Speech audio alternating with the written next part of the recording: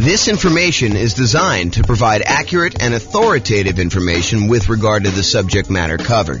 It is offered with the understanding that the presenters are not engaged in rendering legal, accounting, or other professional services.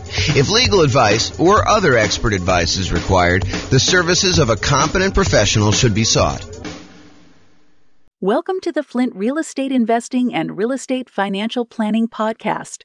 Learn all about investing in real estate in Flint, Michigan, with a combination of real estate financial planning and modeling, with numbers specific to Flint, plus syndicated, more generalized recordings of live and pre-recorded real estate investing classes, not all of them specific to Flint. Be sure to stay tuned after the podcast for a message from our sponsors. Hi, this is James Orr. The following is a recording of a class I recorded way back in June of 2021. So why am I publishing a class that's over a year old on October 24th, 2022?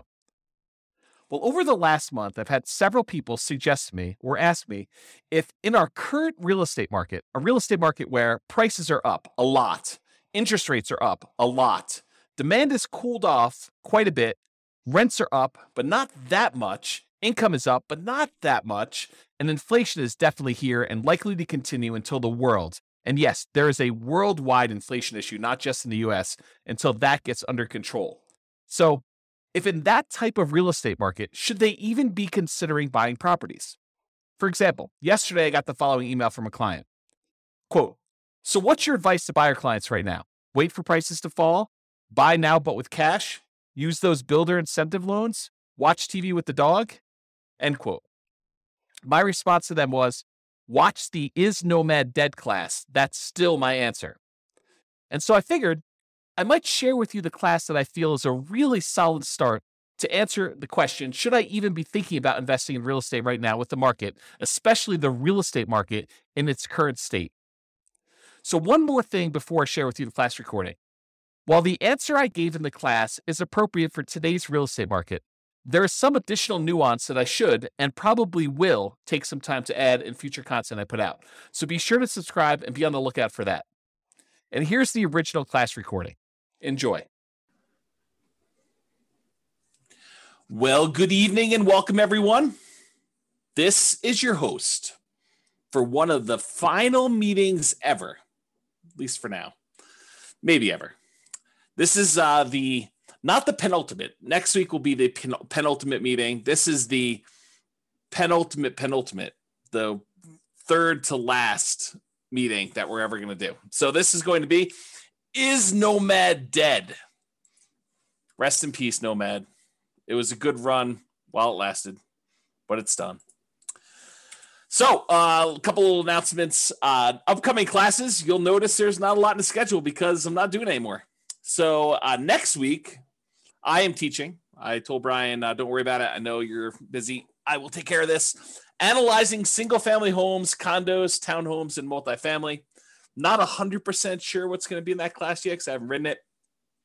However, I think it's going to be comparing, analyzing deals, what you put in different fields if you're analyzing single-family home, condo, townhome, multifamily. I don't know. Maybe it'll be like a presentation with a bunch of like tables for, if it's a single family home, we usually use this range, and here's why. If it's a condo, we usually use this. If it's a duplex, we usually use this. If it's 3 or 4 units, we usually use this. Or if it's a big apartment building, we usually use this for the spreadsheet. It might be something like that, or I don't know. Maybe that's where it'll end up. We'll have to see. That's next week, June 16th. Wow, it's really coming up quick. Then after that, the final class. The last one, I'm going to go out with a kind of a down note, at least maybe it's a down note, and that is, are we in a bubble? This will sort of be like, I'm leaving. It's over. Hope you guys do well. This is my last prediction. Are we in a bubble? James says this. We'll see. To be determined. Will the real estate market crash? That's the name of the class. We'll see how it goes. That's going to be June 23rd. And you will notice James and Tammy's sabbatical celebration, possible retirement. That has been canceled. Not the sabbatical is being canceled. The class has been canceled. Sabbatical is on. It is totally on. This is sort of like, I don't know. I didn't quite experience this, but this is what I imagine. Senior year, you've already been accepted to college. All your grades are posted. Last week of school. Are you really going to class? Probably not. That's kind of my guess as to what's going on, but I don't know. To be determined. So yeah, school is out for summer. It's exactly right, Austin. But it's even more so. It's not just school is out for summer. It's like school is out. What's the lyric? School is out forever. It's like you're done. I mean, you're totally exactly, Nathan. You got it. That's exactly what's going on. So it's sort of like that, right? Like, do I really need to do like a celebration class? I mean, come on. The celebration is the sabbatical. So there you go. Quit saying forever. I really don't know if it is forever. I honestly don't know. It's not like I'm trying to be vague and kind of like do a little sleight of hand or anything like that. We are definitely taking off 3 months. I think there's a really, really good chance that turns into some variation of 6 months. Maybe just, pop our head up for air. Any clients need anything. Otherwise, we're going back into the sabbatical for another 3 months through the end of the year. And if I had to handicap it at this point, I'd say 10%. 10%. That's done forever. We'll see how it goes, though. All right, those are upcoming classes. And there's nothing else in the calendar. Like, go check the NCRAG website. There's nothing else up there. There's no more coming. That's all you got. So, for one of these last classes, I don't know. I'm a big believer in rewarding promptness, like people that are on time and show up on time and do the right thing. I'm almost tempted to like do something really special for people that actually show up for the 6 o'clock kind of like start of the class instead of the 6:05, 6:10, 6:15, sometimes 6:30, sometimes 7 o'clock, people that roll in. Occasionally I'll see someone like RSVP and register for the webinar at like 7:40, like as if they're going to go and join the webinar at that time. I'm like, really? You're showing up like with the last 20 minutes? There you go. So, all right. So introductions via chat, if you would be so kind, for one of the last times. Please make sure you switch over to all panelists and attendees. And then who are you and where are you from? And do you believe Nomad is dead? I mean, a part of this is what is it? I do believe in fairies, or where you knock your feet together or sprinkle dust or whatever. I don't even know what the thing is, but do you believe Nomad is dead? And if you want to throw in why or why not, please do. Go ahead. There you go. Figure that out. And then, of course, if you do have questions throughout the webinar, please do use the chat window. I actually look forward to some questions. I think it's an interesting thing. Keeps it lively, keeps me on my toes. I get to realize that I'm not just talking to myself. So, yeah, Mike's like, I don't know if it's dead. That's why I'm here. I'm here for you to tell me if it's dead. Oh, man, I could go off on a tangent about that comment right there, Mike. I mean, really? You're relying on me to tell you if it's dead or not. Oh, man, I should go off on a tangent. I'm not going to, though. I'm going to be nice. There you go. Here to learn. Nope. If people are saying, nope, it's not dead. We shall see, right? We shall see. All right. This is my new little warning slide. I like this. There was an attorney that did some continuing education. Tammy sent this over to me and a friend of mine, and I kind of liked it so much I kind of commandeered it. I borrowed it. So it's largely his. So why you should not consider anything I say as advice or even reliable information or education. Oh, man. Wait to the end to tell you this. Hey, I'm probably not your realtor. For some of you online, I am your realtor. But I'm probably not your realtor for most of you guys. I'm not your attorney. I'm not an accountant. I'm not a CPA. I'm not your advisor. So I'm not doing this. This is not advice for you, like customized or personalized. Facts do vary greatly. So I can tell you something, and it could be absolutely true in this really narrow context, this really narrow kind of like space where it exists. But it could vary a lot depending on who it is and what's going on there. Chances are I don't know what I'm talking about. So there you go. How's that for a disclaimer? Chances are good. I just don't have a freaking clue. I have no idea what I'm talking about. I don't always get good sleep, and I may be fuzzy brained. So there you go. And allergies have kicked in. I don't know if it's allergies have kicked in for you guys, but man, maybe yesterday or today, it's just rough. Like the allergy is like definitely headachy, fuzzy headed, or maybe it's something else. I don't know. I have to see about that. I'm easily confused. Maybe you are too. So there you go. That's my new disclaimer. Oh, there you go. Oh boy. Okay. Is Nomad dead? I am your host, James Orr, real estate broker, at least for now. There we go. Well, I guess we had some questions. I assume that there are no crazy questions. No, people introducing. That's awesome. You like I've talked this, but are you willing to repeat? Do you recommend calling local banks to ask for their mortgage rate offers? Sabrina, we have an entire class, a 2-hour class on interviewing lenders in order to get rates. And I spent 2 hours answering that question in excruciating detail. The short answer is 3. In general, I recommend you get 3 referrals from people you know and call them all on the same day. And there's details about that. It's not as simple as just call them at will, nilly-willy, all over the place. But there's a 2-hour class on that particular topic. I think if anyone remembers what the title is, it's something like interviewing lenders and estimating rates or something like that. It's good. If anyone remembers what it is, you can share it, and Sabrina can do that. All right, so let's get to some background here. What prompted this class? So over the last several years, and this is not like a unique case, although this particular one was a really nice little special situation for us. There's a neighborhood that if somebody told me, hey, listen, I'm a nomad and I want a nomad in Fort Collins or Northern Colorado, and they said to me, is there, where are the deals? And we would refer them to this one particular neighborhood. I mean, there's other options too, but this was like we used to sort of like, Tammy doesn't use this term, but I sort of considered it our own little personal like honeypot. It's like, if somebody wants to kind of buy a house, this is like a really good little deal, a good neighborhood that was good for nomads. We knew the rent ratios, we knew the prices, and the builders were reasonable and prices were good. And I thought the location was good and kind of like how things were there. So I'm gonna share with you some numbers from a particular client, and I sort of rounded and stuff like that. And I happened to talk to this client today, and I told them, you're going to be famous. I'm not going to mention you by name, but it's all about you. And there's other clients that they could literally be thinking this is about them. Had I not told you that I talked to this person today and told them they were going to be famous, because there were more than one client that did this neighborhood and did multiple properties in there. Now, I don't think it's the real estate investor loan comparison deep dive, although that's a good one too. I think the class, I'll have to go look it up. It's something like comparing loan programs or comparing lenders and stuff like that. It was probably 2 years ago. It was before the COVID stuff, because we had it in person. We had it live, and I printed out sheets from a whole bunch of different lenders, and I showed you how to compare lender programs and how to call them all. It was around there. It's probably like a late in the year. I felt like it was fall or snowing or something like that. Or well, maybe it was spring. I don't know. Maybe I'm misimagining. All these classes merged together. They merged together. All right, so continue on with my kind of like what prompted this class. So this property, it's all the same 4-bedroom model. It's the exact same builder.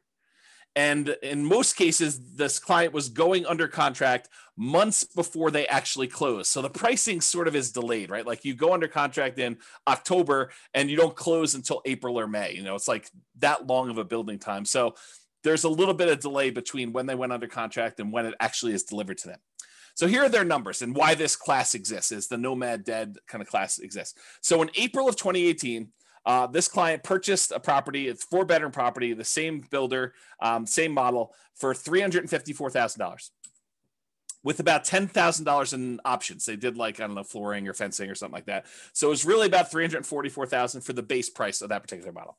In June of 2019, a year later, they decided to do this nomad thing where they're going to buy a property, move in for a year, live there. Then at the end of the year, they're going to convert that one to a rental. They're going to go buy a new property. They're going to move into that, buy it with 5% down or whatever they're doing, 3% down, 5%, 0%, something like that. And they're going to move into the property and live there. And then they're going to repeat this process where they convert that one to a rental and move into another property. And that's what nomad is in general. So in June of 2019, the client purchased the exact same model from the exact same builder in the exact same neighborhood for $360,000. And this one had about $3,000 in options. So it was about $357,000 for the base price. So previously the base price the year before, plus a couple months or plus a month or two, was $344. Then it went up to $357. That was about a 3.77% per year increase in home prices. Now, when we do deal analysis and we talk about, modeling stuff and everything else, we typically, historically, have used 3%. So is getting a 3.77% increase in price good or bad? I mean, I think it's neutral, right? Because in some ways it helps you. Any properties that you own have, in theory, gone up that much in value. And any properties that you're about to buy are a little bit more expensive. So it hurts you there when you're going to buy properties and do that. So it ended up being 3.77% increase 1 year to the next. Totally within what I would consider a reasonable range of what the property value had gone up from between April of 2018 and June of 2019. And we typically model that 3%.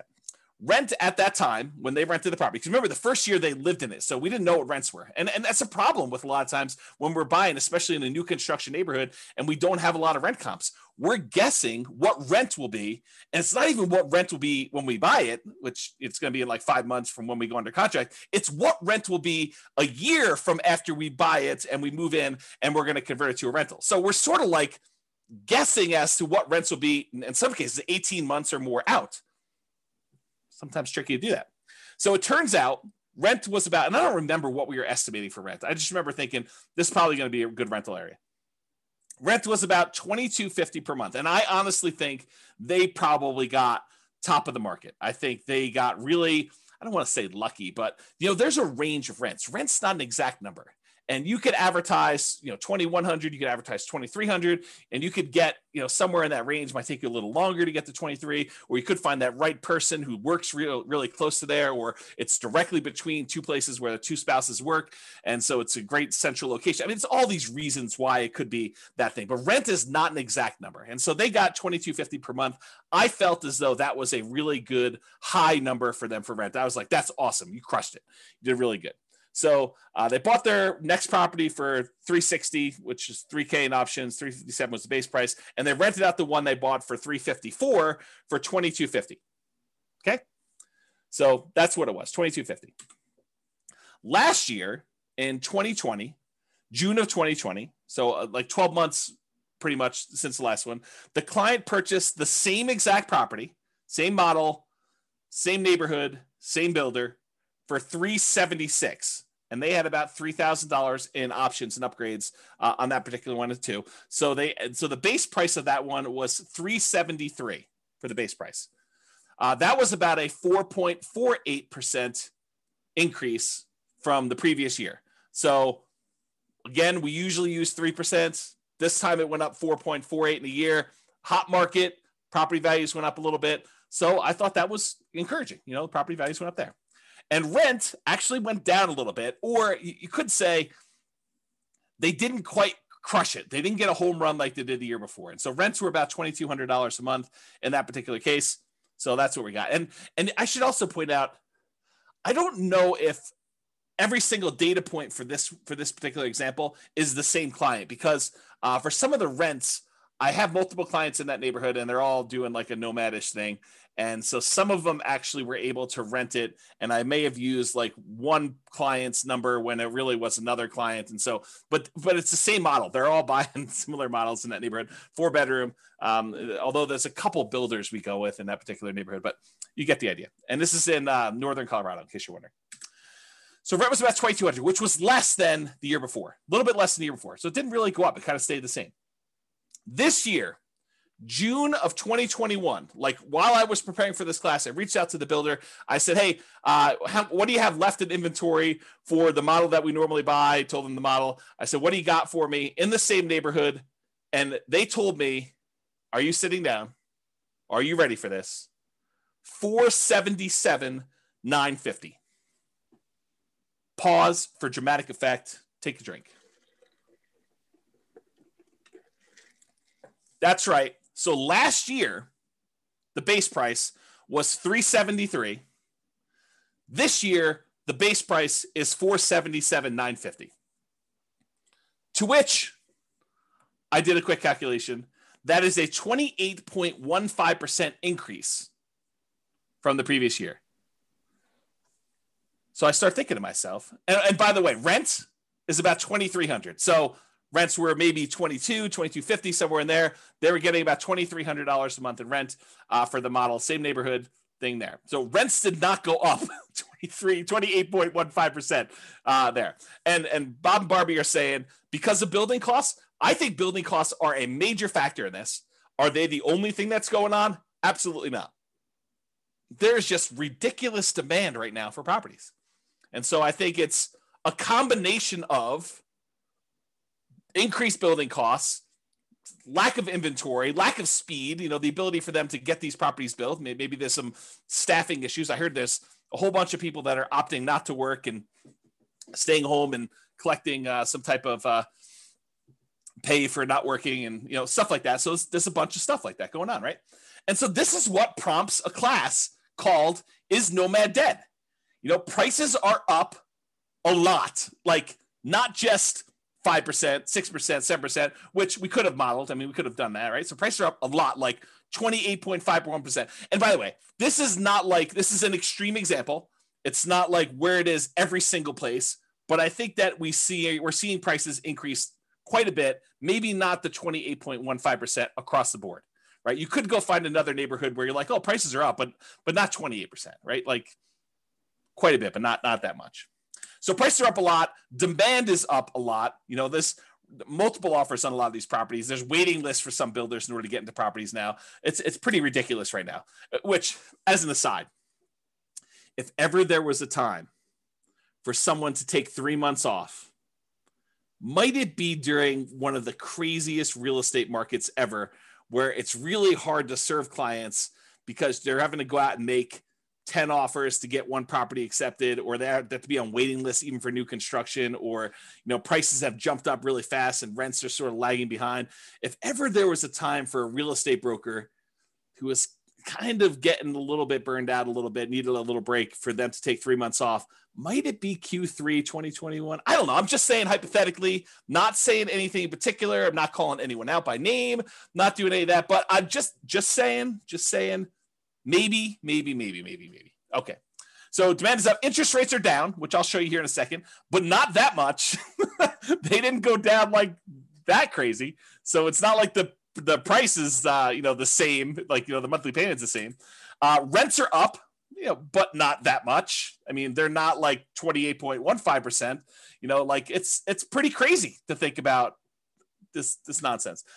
Income is up. People's income have actually gone up. We're seeing some inflation sort of activities going on where, people applying for jobs are seeing those the starting wages there, and in some cases, people are getting raises. And I don't know, we're seeing a lot of that stuff.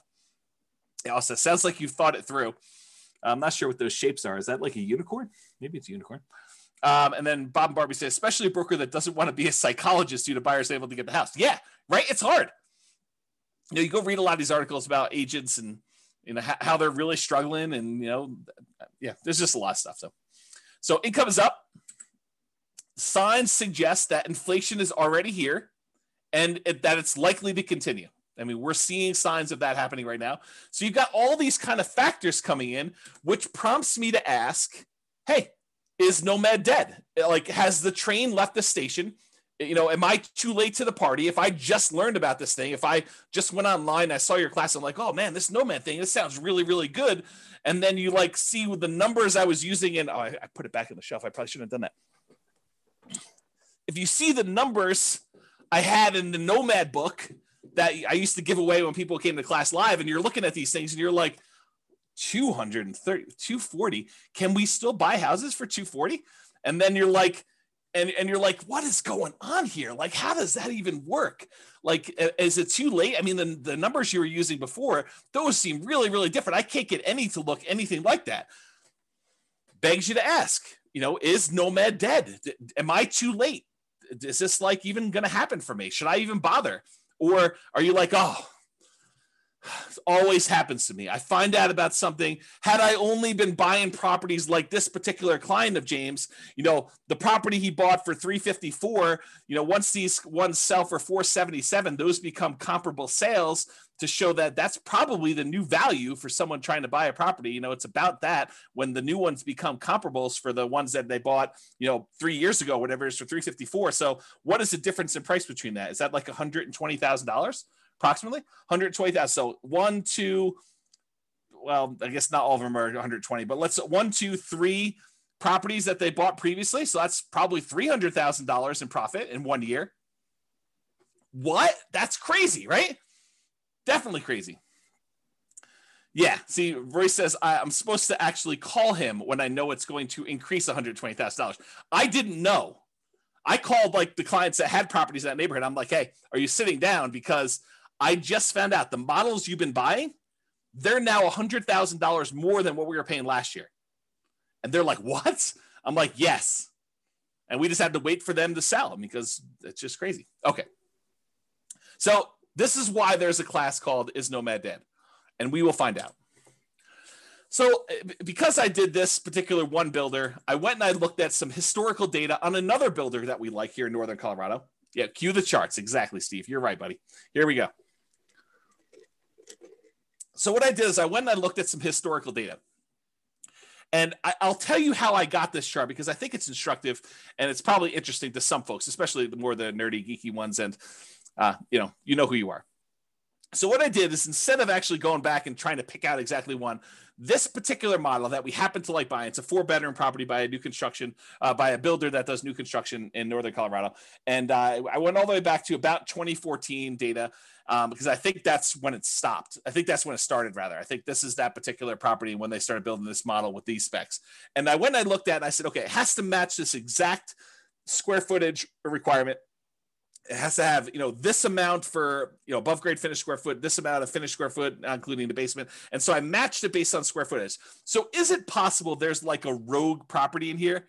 Yes. But I will tell you, I hand looked at the data just a quick glance, and the overwhelming majority of these things were exactly this builder. By the way, don't call me during Anchor because I had to turn my phone off. So this shows you like this particular builder with this matching square footage, and it shows you the price. Now, this does include multiple cities, so it's not just all the same city. There's some of these in like very far east Greeley, which are less expensive than something in, let's say, Fort Collins or, Loveland or Severance or, like whatever the other Northern Colorado cities are, which I can't think of right now, Windsor, as an example. So this covers a wide range of cities. And it also covers a wide range of what upgrades people do. Just as an example, when my clients typically buy a property from this particular builder, we talk to them about the pros and cons of rolling in all of the upgrades: backyard landscaping, backyard fence, air conditioning, the upgraded appliance package. So there's all these extra things that we usually talk about. Hey, look, you could go ahead and add all these things after closing and save yourself some money because the builder has definitely marked them up. Or if you decide to roll them in and have the builder provide them, you're paying a premium, but you're able to finance them. And so you're only putting out 5% or 20% or 25% of the value of the thing because you're financing the rest at some really low interest rate. And so there's a range of what these values would be. It's not like this one got bid up or anything like that. And maybe that this person who bought this particular property right here, where my mouse went, decided to roll all their stuff in, or maybe they had a lot premium because it backed out to open space or something like that. And so all these different factors as to where they are. But in general, you can see the trend. The trend is up and to the right. You can see the property price increases. And one of the things I'll point out is you kind of see here where we hit the new year, almost everything is pushing on the high end of that line. It's not like you have stuff that's kind of on the low end of the line, like you see over here. It's like this year, everything is being pushed up on price. So we're definitely above the average line of what we've been seeing in appreciation rate. The red line is the linear growth rate. The black line is the exponential growth rate. So it's a little bit better than linear as far as growth goes. That's how I would interpret that data. I don't know if Andrew is on or something like that, who's a big math guy, but he could correct me if I'm wrong in my analysis of this particular chart.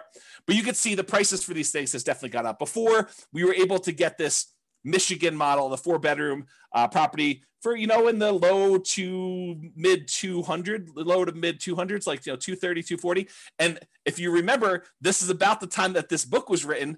And this is the example we use in this particular book. So it matches what we were getting at the time in the book, if you kind of think about it that way. The same properties nowadays, they're over 400. They're like up there, okay? So you can see this historical chart. So when prices go up that much, rents don't quite go up that much. Is Nomad dead? All right, so I'm going to do some comparisons, because I think that's what you want to know, right? You're like, hey, listen, I read the 2015, the original Nomad book, and the numbers are not what they are today. Yeah, no joke, right? So let's go think about Nomad then and now. Here they are. So back in the 2015 original Nomad book, the purchase price we used was $238,875. That was the base price with some upgrades thrown in for buying at the time, it was basically a Michigan model, although you could make an argument it was any other house that was similar characteristics. It didn't have to be that, but that's what we used when I modeled it. Okay. So it's $238,875. The purchase price today for that same model with the same upgrades, $437,375. Now, this is not a true compounding annual growth rate comparison, right? Because it's not like we have the same house and the same house sold. It's like you have the same house that may be in a different neighborhood, it may be in a metro district, it may not be in a metro district, it may, on average back to better location or be in a better, a place, a better city, any of these things kind of factor. So it's not truly a compounding annual growth rate, but I did do the math for you that says, hey, look, if they were like 240 or so back then, and now they're 440 or so right now, what is the annual growth rate for that 6-year period between those? Turns out the growth rate for those properties during that time was about 10.61% per year, compounding annual growth rate. Craziness. Okay. So we were estimating 3%. So when properties do better than that, it helps you for all the properties that you own. It hurts you because you're buying more expensive properties as you're moving forward. So it helps and hurts depending on where you are in the process. Now, back then, in 2015, the interest rate we used when we did our deal analysis in the book was 4.5%. And we talked about using a lender paid PMI, private mortgage insurance. Go watch the whole 2-hour class on private mortgage insurance. I'm not going to cover it here in detail, but basically the lender increases the rate slightly. And instead of charging you a monthly PMI payment, it's included in the interest rate. Okay. So that was a 4.5% lender paid PMI rate, the overall interest rate with 5% down. Today, maybe not today, but when I did the comparing loans class, I called to the lender. We did a whole spreadsheet on this. The interest rate was 3.625% with lender paid PMI with 5% down. So it was 4.5. Now it's 3.625. So that actually got better. That might help us, right? Steven or Stefan says, where do we watch the older videos? You're in a really weird spot because I'm like shutting everything down for going to thing. Right now, though, you could probably still watch like 100 of them. When by watch, I mean listen on the podcast. But I would go download them tonight. Like while you're here, go download them because I am this close to actually shutting everything down and pulling everything off the podcast too. So go download what you want. You can actually go subscribe to it and then click download on all of them. They'll stay on your phone even if I delete them, is my understanding. And then go listen to the ones you want there. If somebody wants to put the thing on there, I think it's Nomad Real Estate Investing Podcast. But if someone happens to have the link and is willing to be nice to see them, you can put them on there. Okay, so I'll continue with the class up. So interest rates were worse, 4.5. Now they're better, 3.625. And then the estimated principal, interest, taxes, insurance, that's PITI, plus the HOA, plus the PMI. If you add up all of those things as the monthly cost, before in 2015, when we did the book, it was $13.88 and a penny. I just went back and I recreated the calculations and I figured out what the payment was. $13.88, round up, call it $1,400, about $1,400 for the payment then. Today, to buy the same house, $440,000 approximately at the new 3.625% interest rate, the payment is about $2,306. Wow, my phone is blowing up tonight. Not sure. Maybe people think I'm already on sabbatical. I'm not teaching class anymore. So $2,306, 79 is the new payment there. If you kind of do a compounding annual growth rate for that, like if you pretended that, it went from this to that, that's 8.84% compounding annual growth rate per year. So if you think about it, it went up, but not quite as fast as the price did because interest rates came down. So the payment increased, but not as much. It still went crazy. I mean, it's like 8.5%, more than 8.5% per year growth rate on that. Bam, that's like crazy nuts up. And then rents. Rents went from, back when we wrote the book, we were getting $1,545 a month in rent on those things. $1,545, as if you can rent the property for $1,545 now. It's like, I don't know, the market's crazy. So $1,545 a month was back then. Nowadays, that same model is probably in the ballpark, depending on what neighborhood it is and kind of what's going on there, about $2,200 a month. That's a 6.07% fake compounding annual growth rate because it's really not the same thing. And so doing that are It's not a good comparison, but it's a comparison because you can see like how fast these things grew compared to each other, right? So the price went up the most, grew the fastest. The actual payment amount grew the second fastest, and rents lagged. Rents did not go up as much as prices went up, nor as quickly as the payment actually went up to do that. Okay, Franklin, thank you for posting those podcast links there. I appreciate that. That's for you, Stephen. And then Steve says rents are lagging. Annual takes time to adjust up. Yeah, it's going to take time to do that. But what's great about these properties is you lock in your financing and the price you paid at like whatever the rates were. And if rates went down, which they did, you could actually go and ratchet your interest rate down and improve the financing on it. If they went up, no big deal. You had a 30-year fixed rate financing on there. It doesn't get worse for you. But if it does get better for you, you can take advantage of that and refinance and do like a rate and term refinance or cash out if you really want to and do that. Okay. So those were the comparisons between then and now. All right. So the question becomes, is Nomad dead? Should you go, if you could have gotten this before and now it's this, should you even bother? And I think the question I would rather pose to you as kind of like an alternative to this is, do you have something better to invest in? What is your alternative? If you're not going to do Nomad, what are you going to do else? And I think that's the way we have to look at it because yes, and I'll show you numbers. I'm going to go into detail. You'll see charts, you'll see numbers, but I'm going to show you the returns are definitely not what they were in 2015. Now, the people that actually follow the plan from 2015, their returns are way better than we estimated in this book, right? Because we are estimating 3% growth rate for purchase price, 3% growth rate for rents, and we assume the interest rate stayed the same. So prices went up faster than that. So any properties they own grew faster than that. The rents grew faster than that. And also the interest rates came down.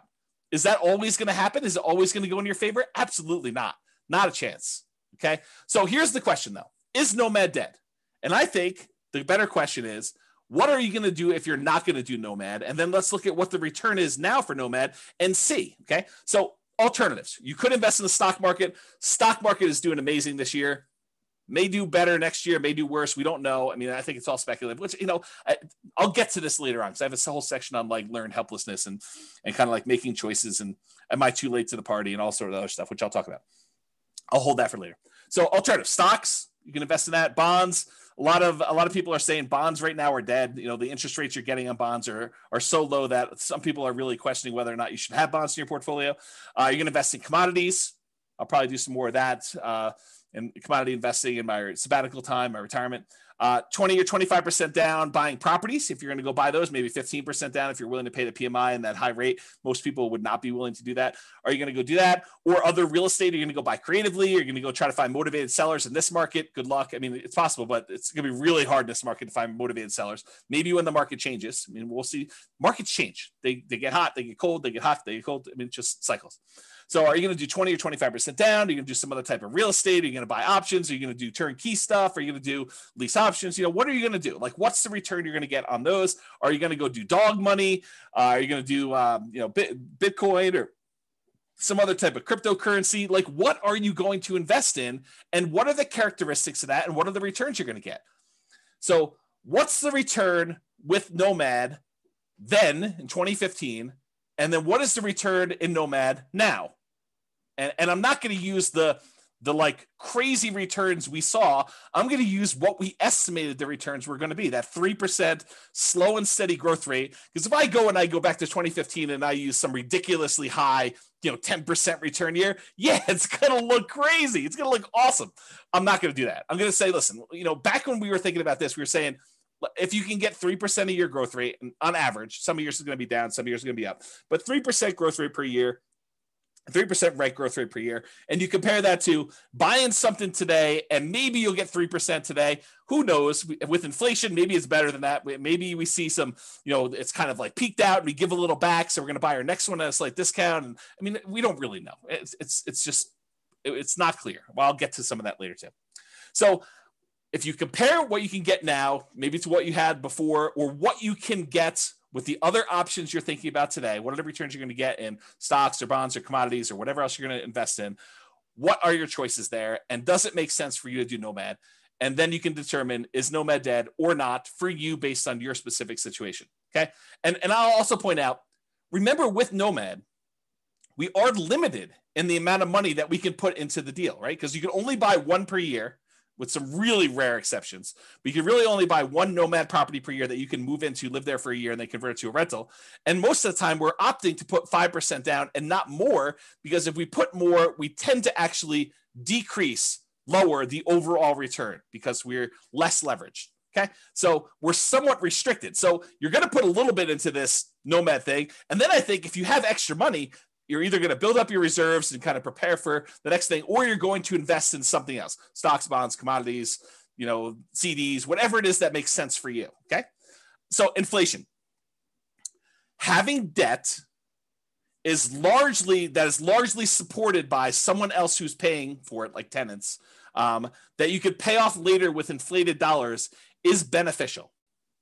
So if we happen to be in a period where we're expecting higher inflation, which it seems like that's what is going on right now, and that seems like what we're likely to see, at least in the near-term future, then having the ability to pay off debt later with inflated dollars is helpful for us, especially if the tenants are sort of covering or more than covering the amount of debt the payments you have on that debt in the meantime. Okay, so that's a good position to be in. Okay, one other thing I'll point out here. Tyler says, why 5% instead of that new 3% conventional? We talk about this in the Financing Nomad class. A lot of times doing the 3% might make sense for you if you're short on down payment, but the interest rate is usually worse on the 3% one. And so you need to make that decision for yourself. If you go watch the class on like the loan comparison deep dive, I talk about the difference between a 3% loan and a 5% loan and what the actual monthly payment difference would look like. But if you can only do the 3% because that's where your down payment is, or you'd rather have more reserves, go for it. You're usually limited on how many you can do too. So we do the 5% all the way up to 10 loans or more for owner occupant. The 3%, you're going to be limited in how many you can do. But there's more detail on that in other classes. That's really not a topic for tonight. Okay. You're not committing to 10 nomads. So I want to point this out up front. It's not like you have to decide today that I'm going to do this 10 nomad plan. 10 is arbitrary. I hope you guys know that, right? Like, we sort of plan it out for you and put it in front of you so that you can see what it looks like if you go that far out, but you don't have to do 10. You could do 1. You could do 3. You could do 7. You could do 14. You could do 27 of these. Okay. There's no limits, high or low, on how many you have to do. You're choosing to purchase one property. You're making a decision today. Okay.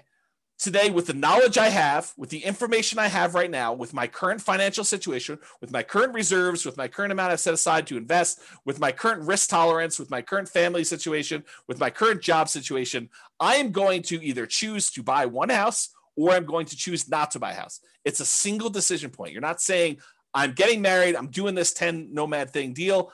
You don't have to decide that. It's 1. Then, once you buy the 1, you move in there, you're living there. You save your money. You continue to educate yourself over the next year. There's zero pressure to do a second one.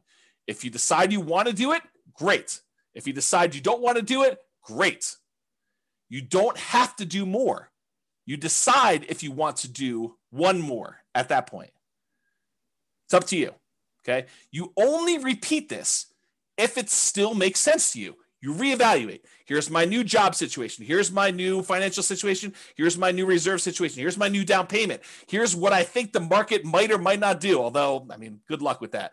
Here's what I think is going to do there. It's like all this stuff you take into account and you decide, do I want to move forward with another one? Yes or no? If it makes sense, you do another one. Yeah. Roy says, speak for yourself. Those numbers say buy 10, obviously. Right. And I think there's a case to be made that you'll get to the next point and you'll be like, what are my options? What else can I invest in? Oh, this nomad thing is the best returning investment I could possibly make. I'm going to choose to do that. But you need to decide that on your own. There are no promises being made. There's no guarantees in life, period. Okay. So I personally think there is power in making good decisions repeatedly. Think about good habits. I'm a bad example of this, but eating good, healthy food every day, getting good, regular exercise, investing in long-term relationships, all those things, the good habits that you put in and make, compounding effects over time, I think you're rewarded for that.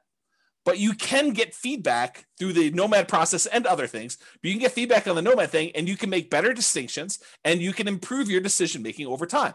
So next year, you may say, this 2-bedroom property I bought in, the right over the border in Wyoming wasn't the best investment for me. Maybe I'll do a 3-bedroom or 4-bedroom, or maybe I'll come a little bit south into northern Colorado, or whatever it is. So you go and you kind of like evaluate whatever that is for you, and you make better distinctions and you make better decisions over time. Does that mean that you are automatically going to make better decisions? No, but you'll make different decisions, and you'll say, oh, that was even worse than what I tried before. I should do something different next time, which we'll talk about more when we talk about learned helplessness. Okay. So there you go. So let's take a look at this cash flow power meter, 2015, then and now in 2021. There's a whole class on the cash flow power meter where I explain to you what's going on here, but this shows you a relative measure of how good the cash flow is on a particular property we're considering. And back in 2015, we were right in the middle. This little black line here shows that you were right in the middle, where you would have positive cash flow only if you took into account the cash flow from depreciation, the actual tax benefits of owning that property. Otherwise, it would be slightly negative cash flow.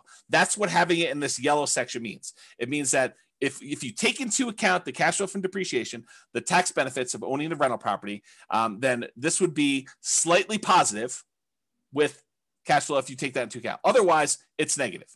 In 2021, even if you take into account the cash flow from depreciation, it's negative with 5% down. That's what this is showing you. It's showing you that it's red, it's negative. You managing it yourself, including the tax benefits, it's negative cash flow right now if you're going to buy properties. So there you go. That's what we're seeing right now. Comparing them to now. Time for a beverage here. All right, here we go. And just to show you a kind of comparison, I showed you the same chart before. This is the 2015, 6 years ago, 5% down Nomad book, right in the middle of this cash flow from depreciation thing. And then I showed you today, 2021, if you put that 5% down, it would be that negative cash flow. If you decided to put 20% down as a non-owner occupant, you did not occupy the property, we're not moving in here with this 20% down, then it would still be slightly negative cash flow. So if you go buy a rental property today in northern Colorado and you bought this particular new construction as a similar example, you'd still have negative cash flow even if you put 20% down. Back in 2015, if you put 20% down, it would be positive cash flow. Barely, but positive. Okay. And then if you put 25% down and you bought this as a regular rental, you would have slightly positive cash flow. It's in this light green area if you managed it yourself, because this dark green area is showing you what happens when you have a professional property manager in there. So this is the cutoff line between you managing it yourself and having a professional property manager. So you put 25% down. If you're buying this property, you would have slightly positive cash flow if you managed it yourself, or negative cash flow if you had a professional property manager doing it yourself. Same property, just 3 different financing types that I showed you to compare. That's what these 3 different meters show. Okay. Any questions on this? Is this good for you guys? Are you liking this Nomad Dead? Is it interesting? Let me know. That'd be helpful. As I drink my beverage. Okay, it's interesting for at least one person. Thank you, Nick. All right, so apparently there's some other people that find it interesting too. Okay, cool. So this is the return in dollars quadrant that we typically use. The return on investment quadrant series. We've got return in dollars. We've got return on investment. We got return on equity. I'm showing you return in dollars, comparing the 2015 book to the 2021 if you bought something today, and how does that work? Nathan and Lindsay haven't had a class that isn't interesting yet. Well, that's a very nice thing to say, although you're lacking some exclamation points, I might say, although that's a smiley face. I appreciate that. Love the neediness of the presentation. I'm not sure what neediness. I don't know if that's good. Neediness. Suck up. Yeah, there you go. Royce said, I think he was talking to Nathan and Lindsay about being a suck up. There you go. Royce, you should switch it all to all panelists and attendees so that you can trash talk directly instead of just trash talking to me. And everyone else can do all panelists and attendees too. That way other people can see their stuff. Okay, here we go. So what this shows you is the amount of dollars that you're getting in return in the first year for buying a property this way, and by the way, I do know that you're technically not renting the property in year one as a nomad, but I'm pretending as if you did. Okay. So I do understand you're not really renting it in year one. This is like as if you could magically rent out a property, get full rent when you're supposed to be owner occupying the property. I do this as like an instruction sort of thing, but it's not practical, right? Because if you're doing nomad, you're putting 5% down, you're not able to rent out the property in the first year and move out and do that. There you go. Race is now unleashed. So this shows you the amount of return. So for example, and this uses the same appreciation and rent appreciation numbers as before, but it does use different interest rates. It does use different prices. And the denominator is different because and there's no denominator in this, so it's just return dollars. But we return on investment. The denominator changes because it's 5% of the lower price house or 5% of the higher price house. All right, so in 2015, the appreciation would be $7,166 if we had 3% growth on whatever that was, 240. So it shows you 7,166. On 2021, the dollar amount of your appreciation is much higher. Why? Because you bought a much more expensive house and it still went up 3%. So it went up $13,121. So from a sheer dollars in the bank perspective, it's better to have bought today than it was to buy 5 years ago. Kind of crazy to think about that. Cash flow was slightly ugly before, negative 471. It's really ugly now, negative $4,634 for the year. So that's like negative $400 a month. So beyond the 5% down, you also need to make up that negative cash flow when you go to rent it out. Although it is offset by these tax benefits, because this is your cash flow from depreciation. Basically, it's the gross depreciation amount on just the building, not including the land, multiplied by your effective tax rate, which is just an estimate of your approximate savings you'd get by having this property and getting tax benefit from it. Okay. So in this case, the difference between these two is the actual amount of cash flow you need to come out of pocket at the end of the year when you included your tax benefits and also the cash flow you had to put out there. So 2028 is offset by this. So it's like $250 a month or $200 and something dollars a month is how much negative cash flow you had there. Where here, we showed you this before, when you took into account your tax benefits from 2015 and the negative cash flow, you were still slightly positive. That's what we showed before when we talked about cash flow power meter.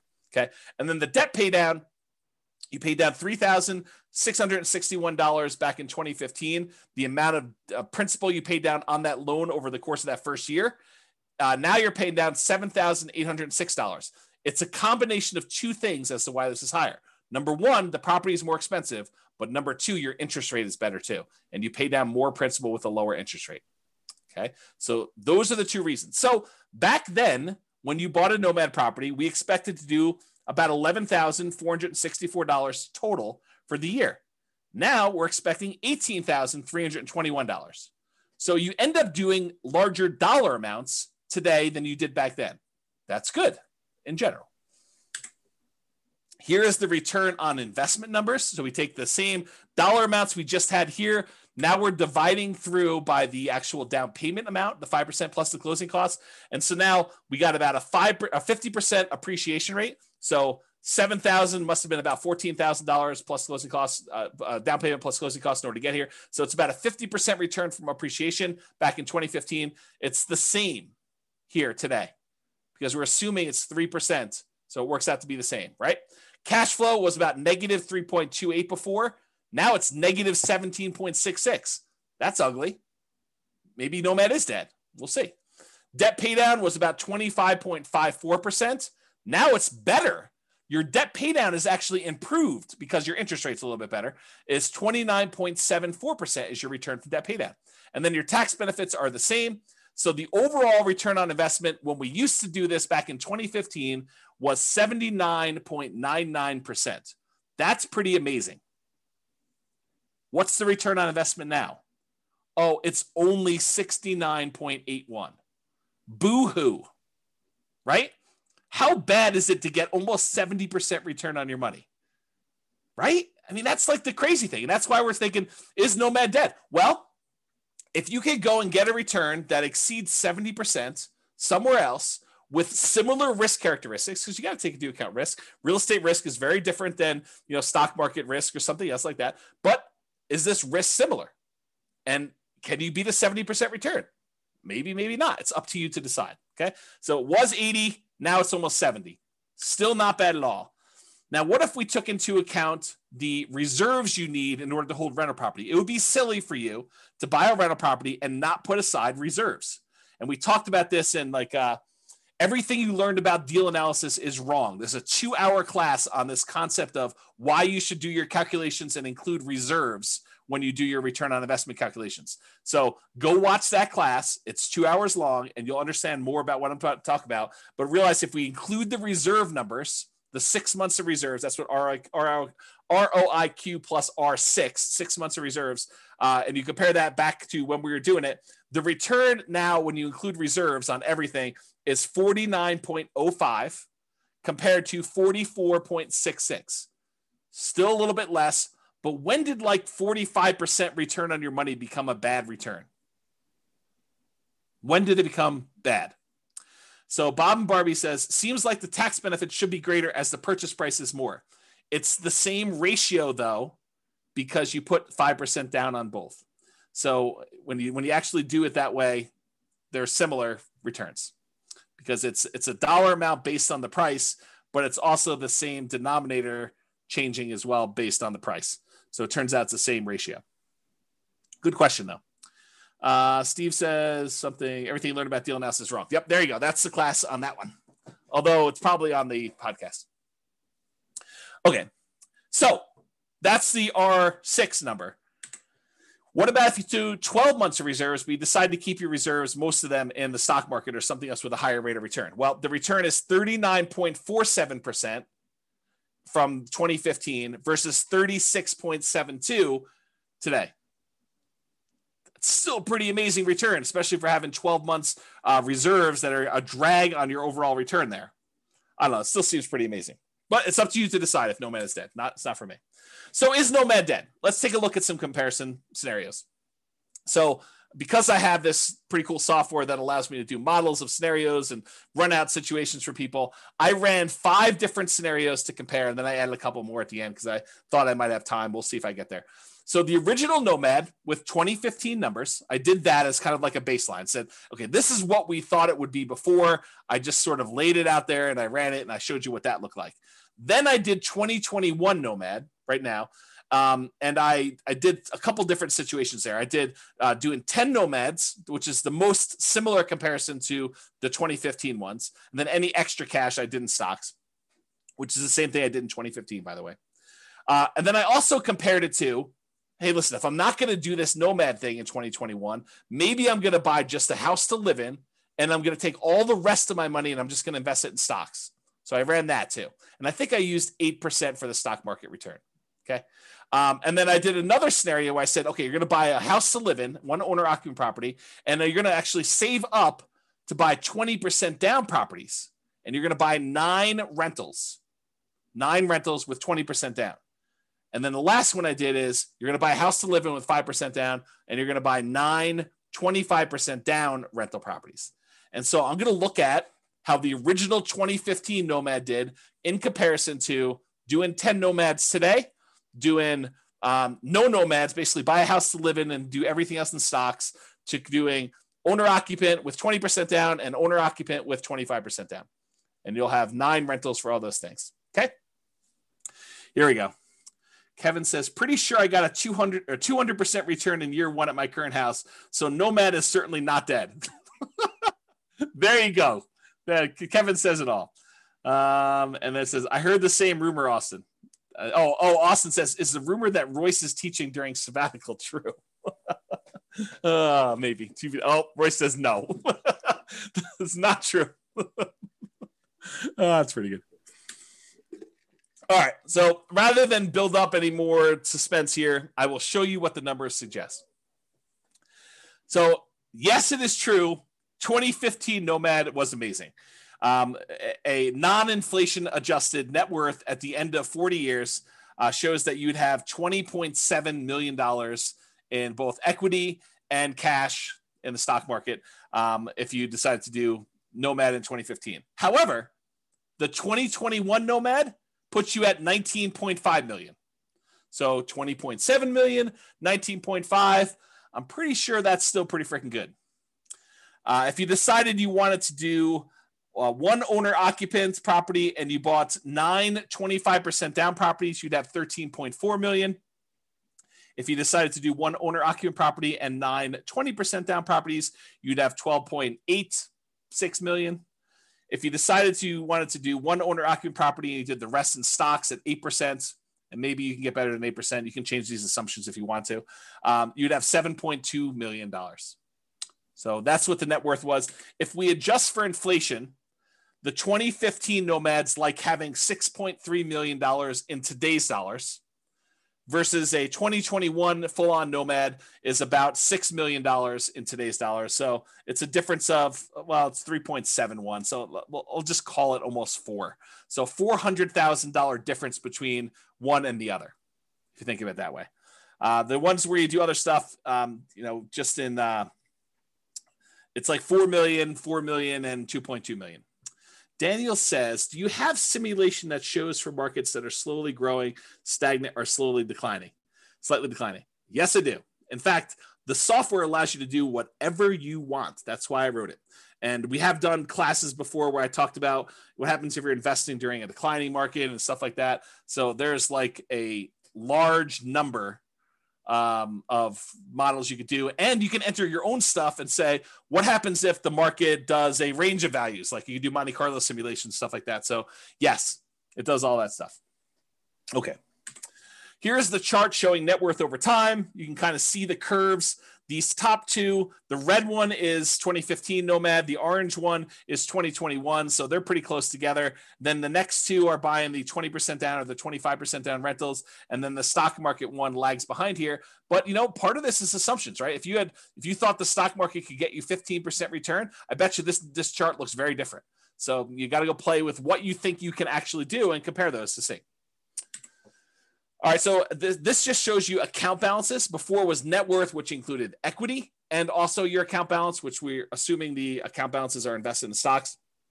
But if we just look at how much is in your account, 2015 Nomad, you had $13 million, non-inflation adjusted. The 2021 Nomad has you at almost $7 million, non-inflation adjusted. And then the other ones had you at, let's say 3, 2.7, and 5.8. The one where you invest in stocks, the overwhelming majority of your money is in cash because you don't really have a lot of equity besides the one house you bought. So that's why your number is so much bigger than the other ones there. Okay. If we adjust for inflation, 2015 Nomads like 4 million, 2021 Nomads like 2.1 million. And that's partially because the account balances on the earlier Nomad is a lot more because, as you're about to see, with the way that I modeled this, I didn't assume your savings was increasing that much more. So it took you longer to buy these more expensive properties. So it's much slower for you to acquire properties, which means that your cash flow lags a lot. When you did Nomad back in 2015, I assumed you could buy them very quickly. So, and I didn't really change the income much between 2015 and 2021. I think I increased it by 3% a year. So that's why you're seeing a difference there. Kind of tricky. So it shows you your account balances over time. These are the ones where you're buying properties later in the game. So you can see they're kind of like little dips whenever you put a big down payment on a property. And so that's why that grows. And you can see these other ones here got the lead. Your cash balance in 2015 is much bigger. So this is what I was talking about before. With 2015 Nomad, the way that I set up the assumptions is I said, you are saving enough that you have enough for a 5% down payment every year. And so, well, maybe not every year because this line looks a little longer, but it was pretty quick. So you're acquiring properties much faster, and then you get to 10 properties very quickly when you're doing 2015 Nomad. Maybe not every 12 months, but pretty close. Pretty close. However, when you did 2021 Nomad, I assume that it took you a lot longer to save up for those 5% downs because I think for a lot of folks, it will take them longer. They're not able to do every 12 months. Now, if you have a great income, you have a great job, or you have money set aside and you have the ability to do this every 12 months on the 12 months, it's going to look a lot better than this.